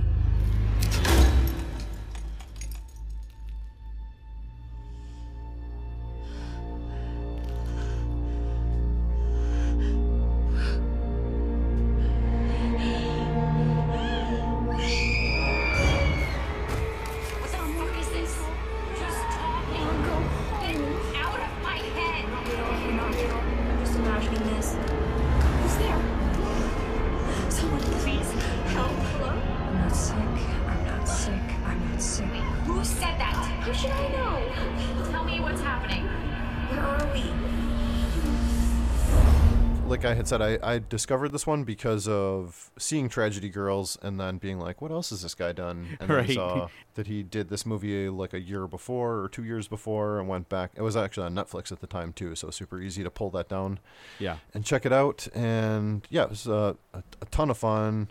I know we shared it with a bunch of people on Legion. I know Bo fell in love with this one too, and he was hyping it a lot at the time. So it was something cool that we kind of discovered and was just glad to get this opportunity to come back and watch it again. So I know that Marco is also a big fan of this, obviously, 'cause we've talked about it, but I'd like to know what's sort of your initial thoughts of this one, Dave. I was pleasantly surprised. Nice. I don't know why I didn't think I was going to be into it that much. I guess maybe based on the premise. I thought it might have been too goofy for me because I tend not to always I don't have a whole lot of love for when horror movies are too goofy and Yeah, when it goes to like full wolf cop territory. yeah, it's just some people love it. Just not my cup of tea. I get that. Yeah, it's got its place. It's got its place. You know. Yeah. It's just really not my jam, and I find that the older I get, the less I like it. I think maybe when I was a kid, I was into it more, but it's just it's not my deal. I'm just not into the goofy stuff. I think that means I'm regressing because I like it more as I get older. Really? Hey. Yeah. It's one of the going backwards. It's okay, dude. I like the thing about me is everything I liked when I was a kid, I still like now, except maybe that might be the only thing. Everything else, sure, it's true. I'm the same as I was when I was 16. I have all the same interests. As long as it doesn't get into trauma territory, I'm cool. Right. Yeah, when it gets a little too over the top. That's the stuff I just a little bit gritting. Yeah, I can't even have fun with those movies.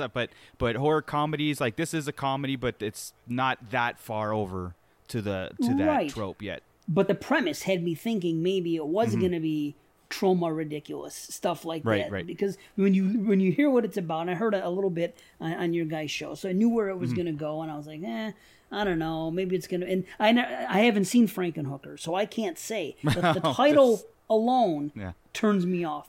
So I'm imagining like a Frankenhooker type thing, somebody being put together and this and that, and all wobbly and just ridiculous, and just playing for laughs. Don't watch Frankenhooker. Don't watch it.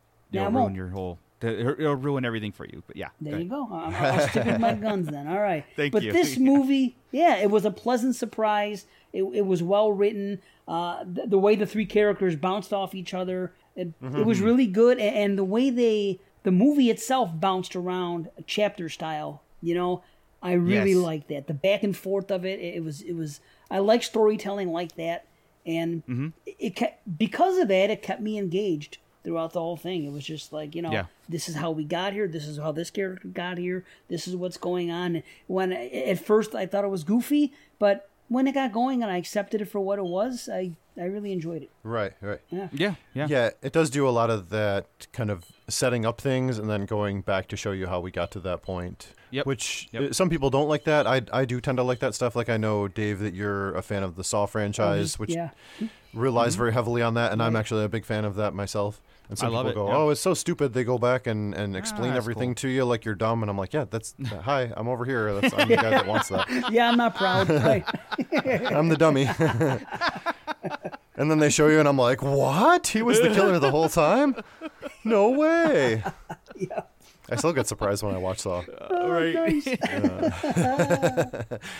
But no, I like how they bounce around and they go back and they show you each one of the three girls' way of landing at this spot. So I in my synopsis I didn't really explain what was going on, but we have these three different women who are not in any way connected with each other, yet somehow are all at the same bar at the same time. And through a series of events that follow up their leaving the bar, they all end up being abducted and thrown into this warehouse surgery facility by a couple of sort of surgeon crony guys. I don't know what you would call those guys. They're like the goon. Who's the guy? It reminds me of like in Friday the 13th. There's always the coroner that's like eating. Right. It's like one of those kind of guys. That's what these guys remind me of. Yeah. I guess the surgical orderly goons, I think. Yeah. Which the one guy was Big Justin from Green Room. Green Room, exactly. I was like, yes. I was like, oh, Big Justin. I forgot he was in this. Oh, was he really? Yeah. I didn't realize that was him. That's cool. But no, it's so they kidnap these women and put them into the surgery, and then they're going backwards through their own recollection and retracing their steps, and so we get to see that happening. Yeah. And what I think is cool with this too is it throws a twist in where it could have just been these are three women like that had no nefarious plans or anything. And what we end up finding out is that one of them has nefarious plans and is kind of behind the whole thing here. It wasn't purposeless, right? Like the whole coming together as a monster. It wasn't just like, oh, it was just some sick, twisted joke or a movie that has no background story to it. There was an actual purpose for them doing this, and that's the big twist. From one of the three girls is in on it. Yeah. But the strength of this movie definitely is these three women And Yeah, I do remember when absolutely. we talked to Tyler that he had talked about how they didn't do as much originally. The idea wasn't to have as much of the three of them being in the same room talking and kind of circling around the room. Right. But it ended up working out in his favor. That was brilliant. Like just for budgetary reasons, it was cheaper to do it that way. Yeah, and it just worked out. So yeah. it made it better, I feel like. I do too. I don't know, did you like the way that they would kind of switch into that mode, Dave, when they were in private? Absolutely, yes. That's one of the really good things about this film. And just like you said with the reveal, I didn't see that coming. So when that happened, knowing the characters the way it was going, it was really cool. But seeing the conflict between them, and that's what worked. They were all really written well. 3 different type of personalities, and you see what's going on here, and the people on the outside don't really know. But they did it right. They did it. Something like that again with the premise. It could have been really goofy and it just or real straightforward. Yeah. Right? Yeah, and you don't want that either. You want to have a little bit of fun with it. How could you not? Right. If you don't, Exactly. then you really drop the ball. Right. But yeah. Well written characters, and at first you see the one and you think that she's a real bitch. You're like, yeah, you deserve not to have anybody come for your birthday, and Right. the way she's acting. But she even by the end of the movie, I ended up liking her. It seems like she like she had a little character arc, and that's what's weird. The way you see the one, you think she's one way, and then you find out, well, she had these, she ended up being the one that was devious, and this one was actually okay, and the other one was just what she was. She was just trying to have fun. I don't understand why a girl that looks like that has to be a barfly and has to try to impress everybody. That's the only thing I don't get. Right? A woman like that, believe me, I mean, guys are coming to you. You don't have to try hard to get noticed. That's the one thing I don't get. Right. Whatever. I mean, some people are just like that, no matter how they look. Yeah. And it just works for the character, for sure. Yes, it does. Well, the frat guys had to pick her up somehow, so True. Or she, Guys. agreed to go to the frat guy's house, so she had to be that person looking for that action that night, I guess. True. But yeah, you're right. And you respect her because when push comes to shove, she wants to walk. She's not like, oh yeah, I'm just going to sleep with you with someone recording. So she does have. Oh, that's just Dave. Yeah. Yeah. Right. Right. She actually is cool. She's like, okay, I'm not going to lower myself to that. Yeah, I want attention, but not this way. Right. Exactly. Right. Yeah, and the frat guys, that was like the best part of their rampage of the movie. Oh, yeah. When they go and get revenge on the frat guys. Oh, it's great. And it's funny because I feel like even before, I can't remember exactly how it lines up, but even before we get the reveal of the one of them is basically a killer or a serial killer, some kind of murderer. Mm-hmm. And that sort of bleeds into their personality because they are like, oh yeah, let's just go kill someone to get answers, and then they kill someone and they're like, oh, that felt great. So it's like their personalities are bleeding together where you feel like the other two wouldn't be so okay with killing somebody. Right. But they now are very okay with it. But yeah, I love the frat guy scene is great. She just kind of rampages through, takes them all out. And then I love when she's confronting the guy and thinks that she's going to get answers from him, and she's like, "Now say it." And he's like, "Say what? I love you." Yeah. She's like, "What?" And she's like, I don't know what you want me to say." She's like, "Say you're sorry." I swear I did not. Say it. I love you. What did you want me to say? Say you're sorry. Oh, I'm sorry. I'm so fucking sorry. Are you kidding? Please, I swear to you, I will never do this again. Yeah. We know you won't. Come on, baby. Come on. But yeah, there's a lot of like just kind of silly dialogue stuff like that Yeah. with the girls and with other characters. We have the one Weasley brother from the Harry Potter movies. Really? Is the kind of dork friend. Yeah. Jeez. Is Gareth or Fred Weasley? Fred Weasley, I think he plays. Yeah.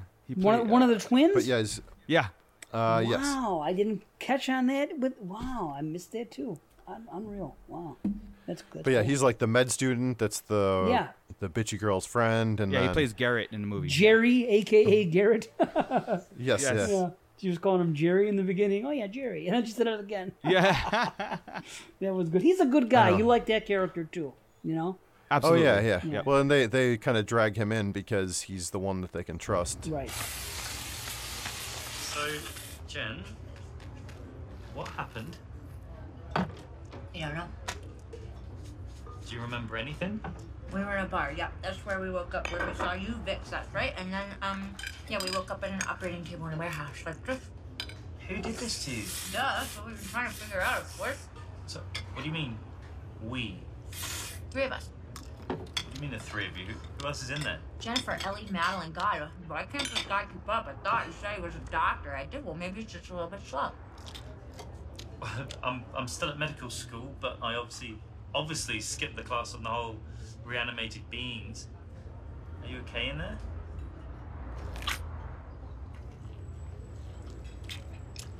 Do we really look that bad? No, you look great. It's incredible that you're still alive, you know? Well, you're gonna help fix it, yes. Of course you are. You're gonna change us back, please, as soon as possible, yes. Look, Jennifer and company, I don't think that's realistic. What do you mean? What do you mean? What are you talking about? Guys, I'm really sorry, but I don't think it's possible. To be perfectly honest with you, it doesn't make any medical or scientific sense that you're even alive. There has to be something you can do. I'm really sorry, but I don't think there is. Given the massive tissue loss and the fact that this is fucking impossible, I'm sorry, but I think you're stuck like this.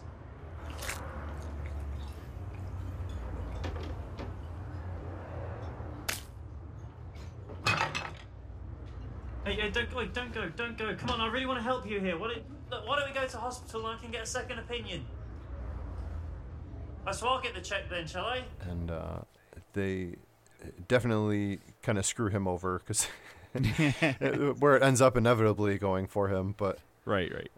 Yeah, it's definitely pretty crazy. No, I love him. I love the way the girls mix, and then even when they're talking to somebody else and they switch personalities, like when the girl is confronting the frat guy, mm-hmm. and it just turns back into the blonde girl, or right, you know, just in the moment they switch from being, I can't remember any of the girls' names. I can't believe I forgot them all. But the short-haired girl is the one that plays the Frankenstein character, Jennifer. And so and so they switch from Jennifer to like Ellie. the other characters. Ellie and Madeline. Yeah, yes, Ellie's the blonde, the blonde one, like the barfly that was playing the barfly for looking for attention, and Madeline is the insecure person that was at the bar and real timid and everything. But you know, again, it's also a serial killer. Yeah, full spoiler alert. You know, she's the one that caused this whole event to move forward because she went to the dudes. The reanimator guys in the basement or the little shopping center industrial park and had this surgically done to like be perfect, and so she got to pick out she picked out Jennifer and Ellie in real life and brought them back, like these are the people I want her eyes, her hair, whatever, and they got Frankenstein together. But so and that's the twist of it ended up being that. Yeah, and then in the inner conflict, when we saw the 3 girls, they had the inner fighting when everything came revealed, and they had a fight, right. And they lobotomized her inside her brain, so she. I know, that's awesome. So qualmed that serial killer in there because again, one of them was a serial killer. So yeah, which I love. After they do that, they're all standing there as the individual ones, and she's just drooling. Yeah, and they're like, well, we don't care about her. She's exactly. whatever. You know what she is? She's like May after the slaughter. Have you guys seen the movie May? Angela Bettis? No. No, I haven't. Oh man, you must. Oh, it's a great movie. Yeah. I don't know what the director said when you spoke with him. If he talked about influences, but to me, the 2 biggest influences are obviously Reanimator, which you could see the green stuff and everything. Yeah, I think he even credited it in the credits. There's like a shout out to Stuart Gordon and stuff. Okay, well, Reanimator for certain, but also underneath the surface is that movie May. It's definitely because in May it's all about she collects body parts, but she has a different a reason for it. She's trying to create a perfect person, not herself. She's trying to create somebody else to be a perfect person using their different parts. So she has this infatuation with parts, and by the end of the movie, she goes on this rampage and she starts killing everybody. But and there's even a thing about they talk about somebody's hands. She's like, she's like fascinated over somebody's hands at one point in the movie. Right. Oh, the famous guy. I forget his name. The drink was named after him. That's right. Tom something. Yeah. And he's like, do you want a drink? They named it after me. And he's like, oh, really? What drink? And the name that I just said. Right. Oh, yeah. Okay, sorry. Tom Blake. I'll get one Tom Blake, please. They drink. What's your name? It's Tom Blake. But that was a big thing from May. She had a crush on the first guy that she crushed on because of his hands, and she was all about his hands, and he ends up being the focal part of the film. So I think that was another. I don't remember him saying that, but it could very possibly be something that he had, but taken some influence from for sure. Yeah, right. But and obviously the Frankenstein influence and the mad scientist stuff, obviously of just that era. I love the scientist guy is great because he's like confident, but then he's also like weird and insecure at the same time. Yeah. Yeah. So, but he's just a great, like, kind of quirky goofball character. And then, of course, he has the best line of the whole movie, which at the very end, when he's about to lose, and he tells them to release the owl cat. Yeah. That's great. That's just what would happen if that happened to, I know. Exactly. Fly, Archimedes, fly. And that just fucking flies away. That's awesome. Oh, hell. I was hoping it wouldn't come to this. Release the owl cat. Fly, Archimedes. Fly!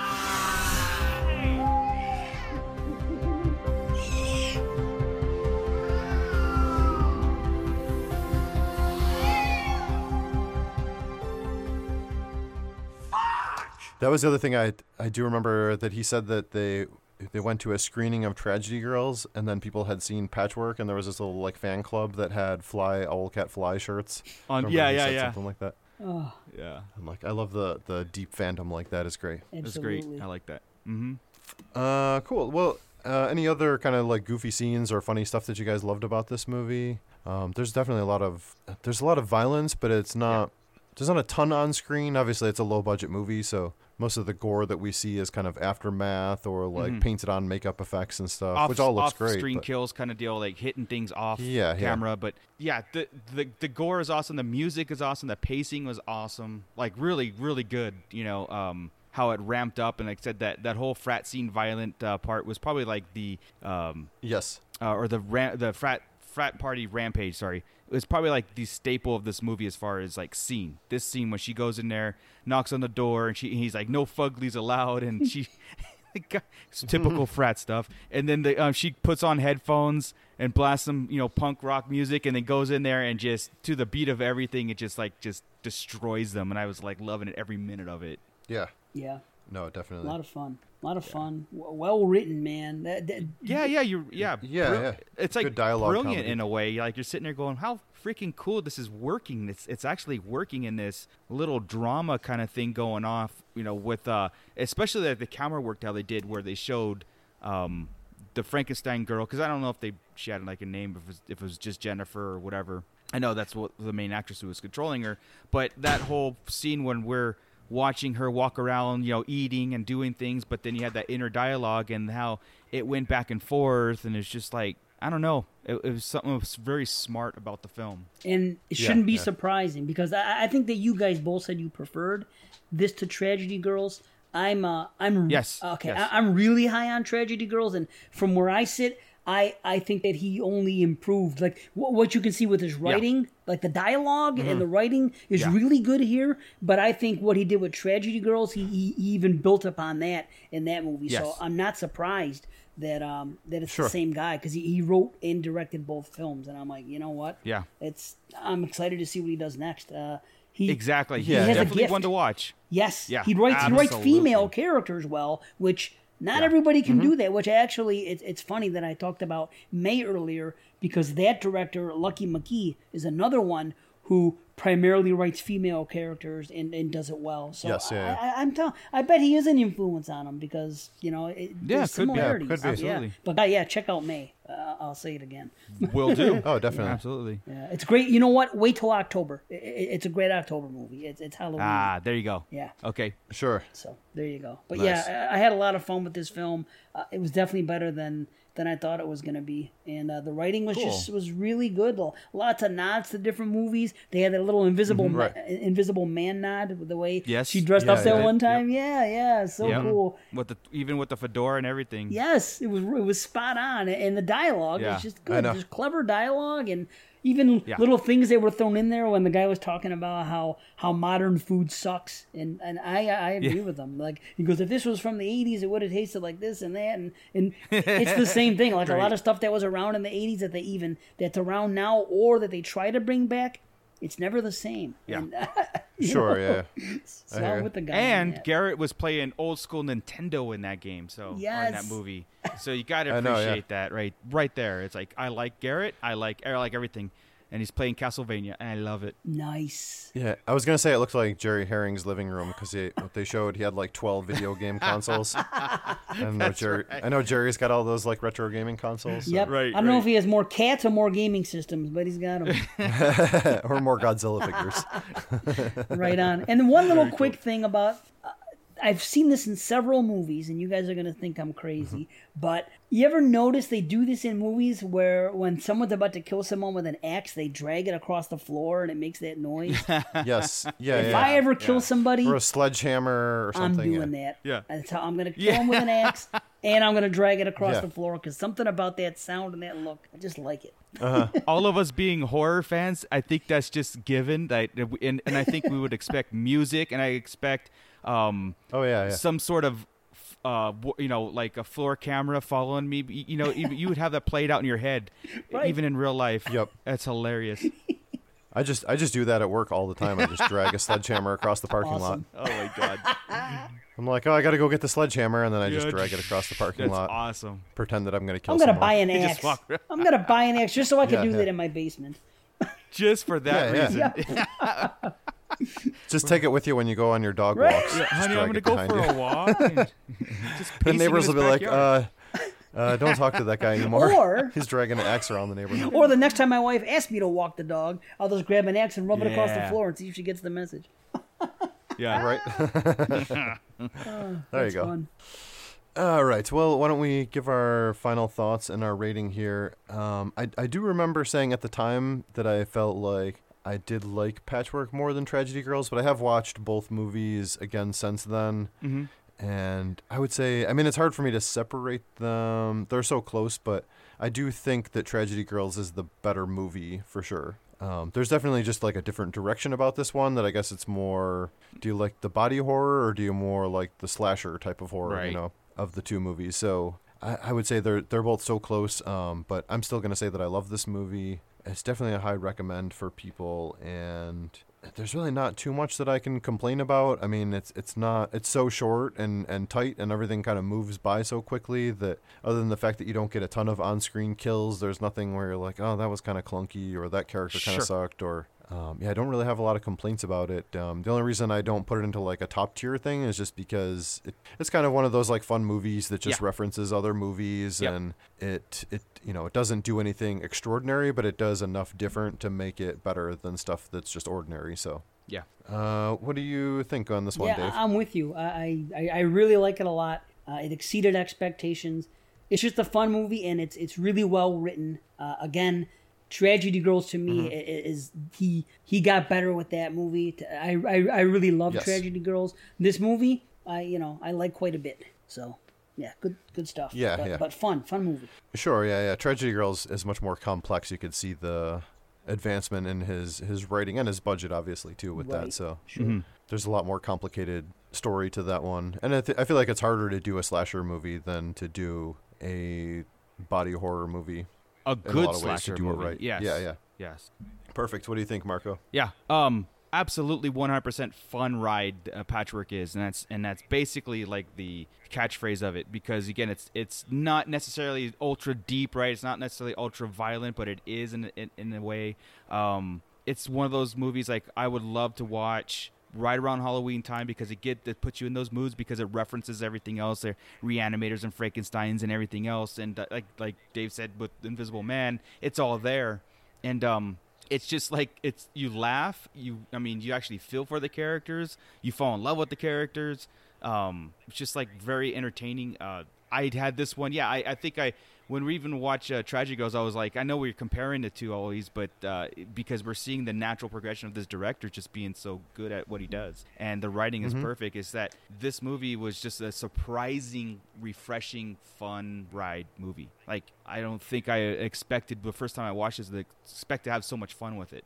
So I'm in the category of I love this film, but yeah, you're right. It's not like ultra love. Oh my God, it's a staple, because it is what it is, right? There's better budgeted, there's better, whatever it is, movies out there, but this is so fun. It's just, I do recommend this movie to a lot of people. Yeah, Perfect. It seems like it went unnoticed by too many people. So, gotta recommend it for sure. Yep. I'm Jennifer. Who else is here? Hi, is it my turn? I'm Ellie. Madeline, I'm Madeline.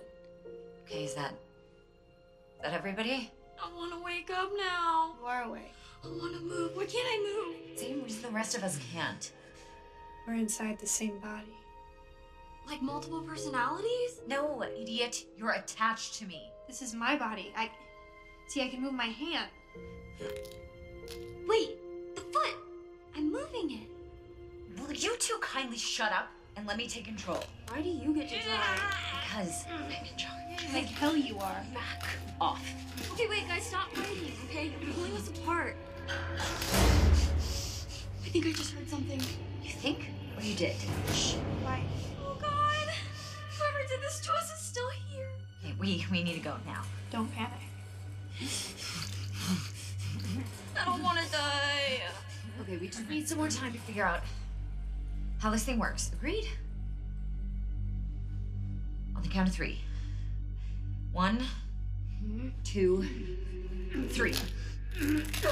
Cool. Well, I guess that will do it for this one. So, before we go, we, of course, want to say thank you to Dave. Yes, thank you, man. Oh, thank you guys, man. I had a lot of fun. Yeah, and thank you for turning me on to Patchwork, because I probably would have waited, who knows when I would have got to it. Sure, There's yeah. a lot of movies on the list that I say I'm going to get to and never do, so... Same, right. Same here. Yeah.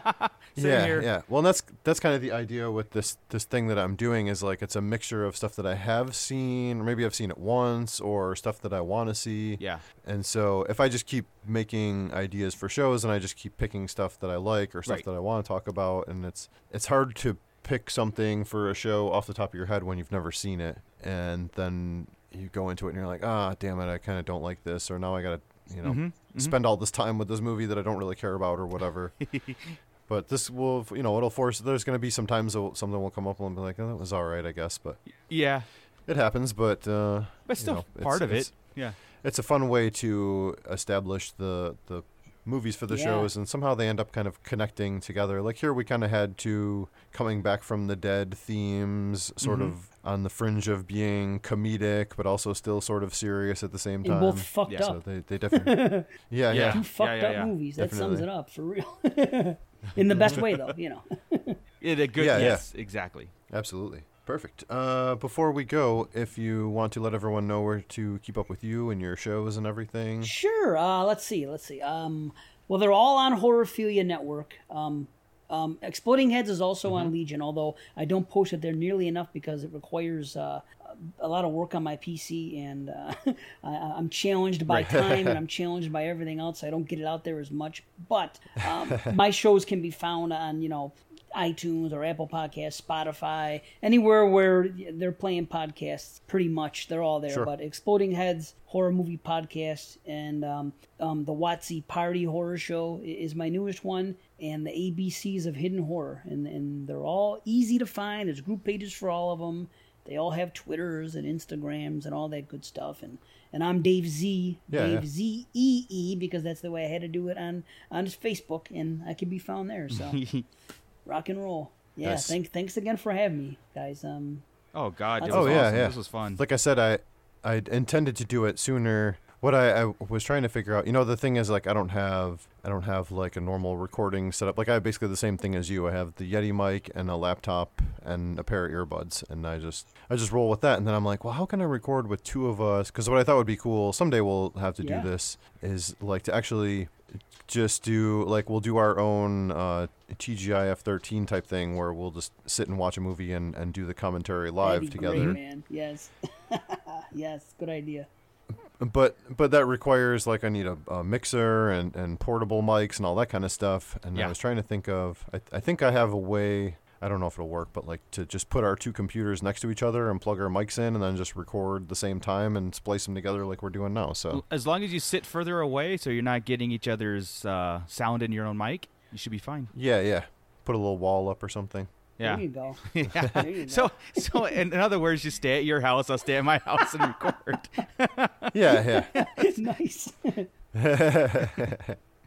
Yeah, right. Sometimes that's just easier. Yeah. But no, it's been a long time in the works, and like I said, you and I have actually met before and stuff. So it was cool to get you to come on and do this with me here, since you were doing it a lot longer than I was, and was one of the people that I connected with early on in my interest in doing it. So yeah, thanks again. It's always good for me. And we got to get you guys on our show. We almost had you the one time, Paul, and then something happened. Yeah. But we because Right. Yeah. It's just it's one of those things. If you don't plan it out ahead of time, then you're like, oh, in a week from now, right?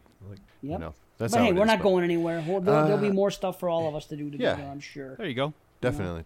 Perfect. So I guess what's up for us? We, as far as for this show, I'm not sure over the next. We have like one more recording scheduled, and then we might be like a little bit of a lesser flow of shows until we get into October, because throughout September, I have all these recordings scheduled to do some cool stuff for Halloween shows. So once all that pans out, then we'll have a ton of stuff in Halloween season in October for everybody. But we do at least have one more show after this one before then, and who knows, maybe we'll sneak one more in there before then. I'm sure we will. If something comes up, so.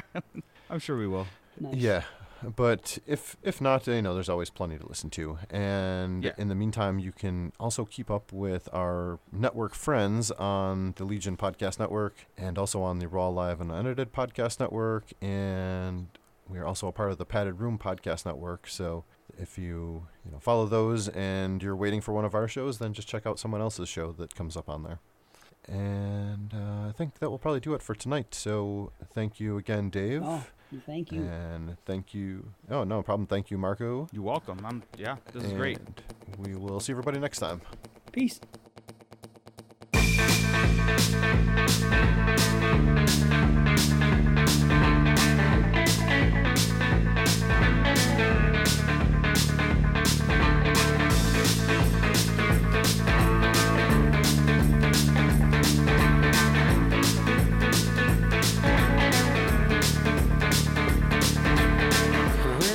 So bad, do you not come to defend?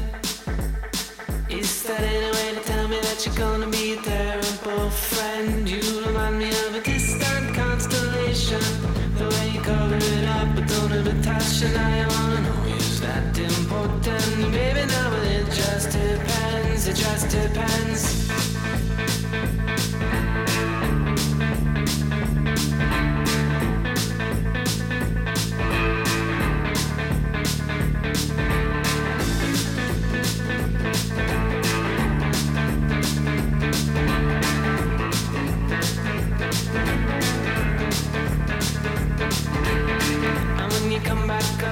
Remember not to look for me there.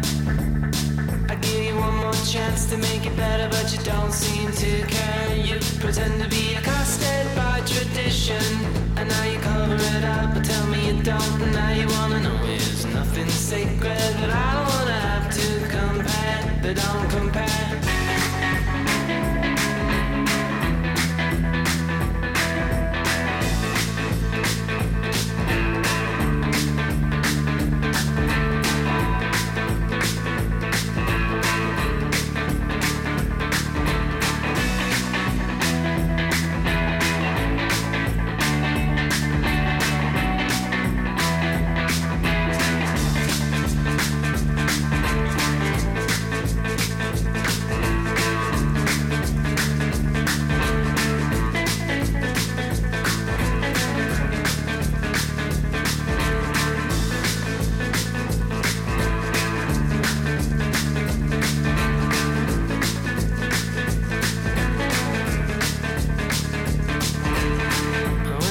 your friends. They say it's in my head. All my friends seem to think you might leave me for dead. I don't remember if it's cost or complication. It keeps leaving it out to cover it up. And if you wanna know, I won't confront you with all the stupid things that you said.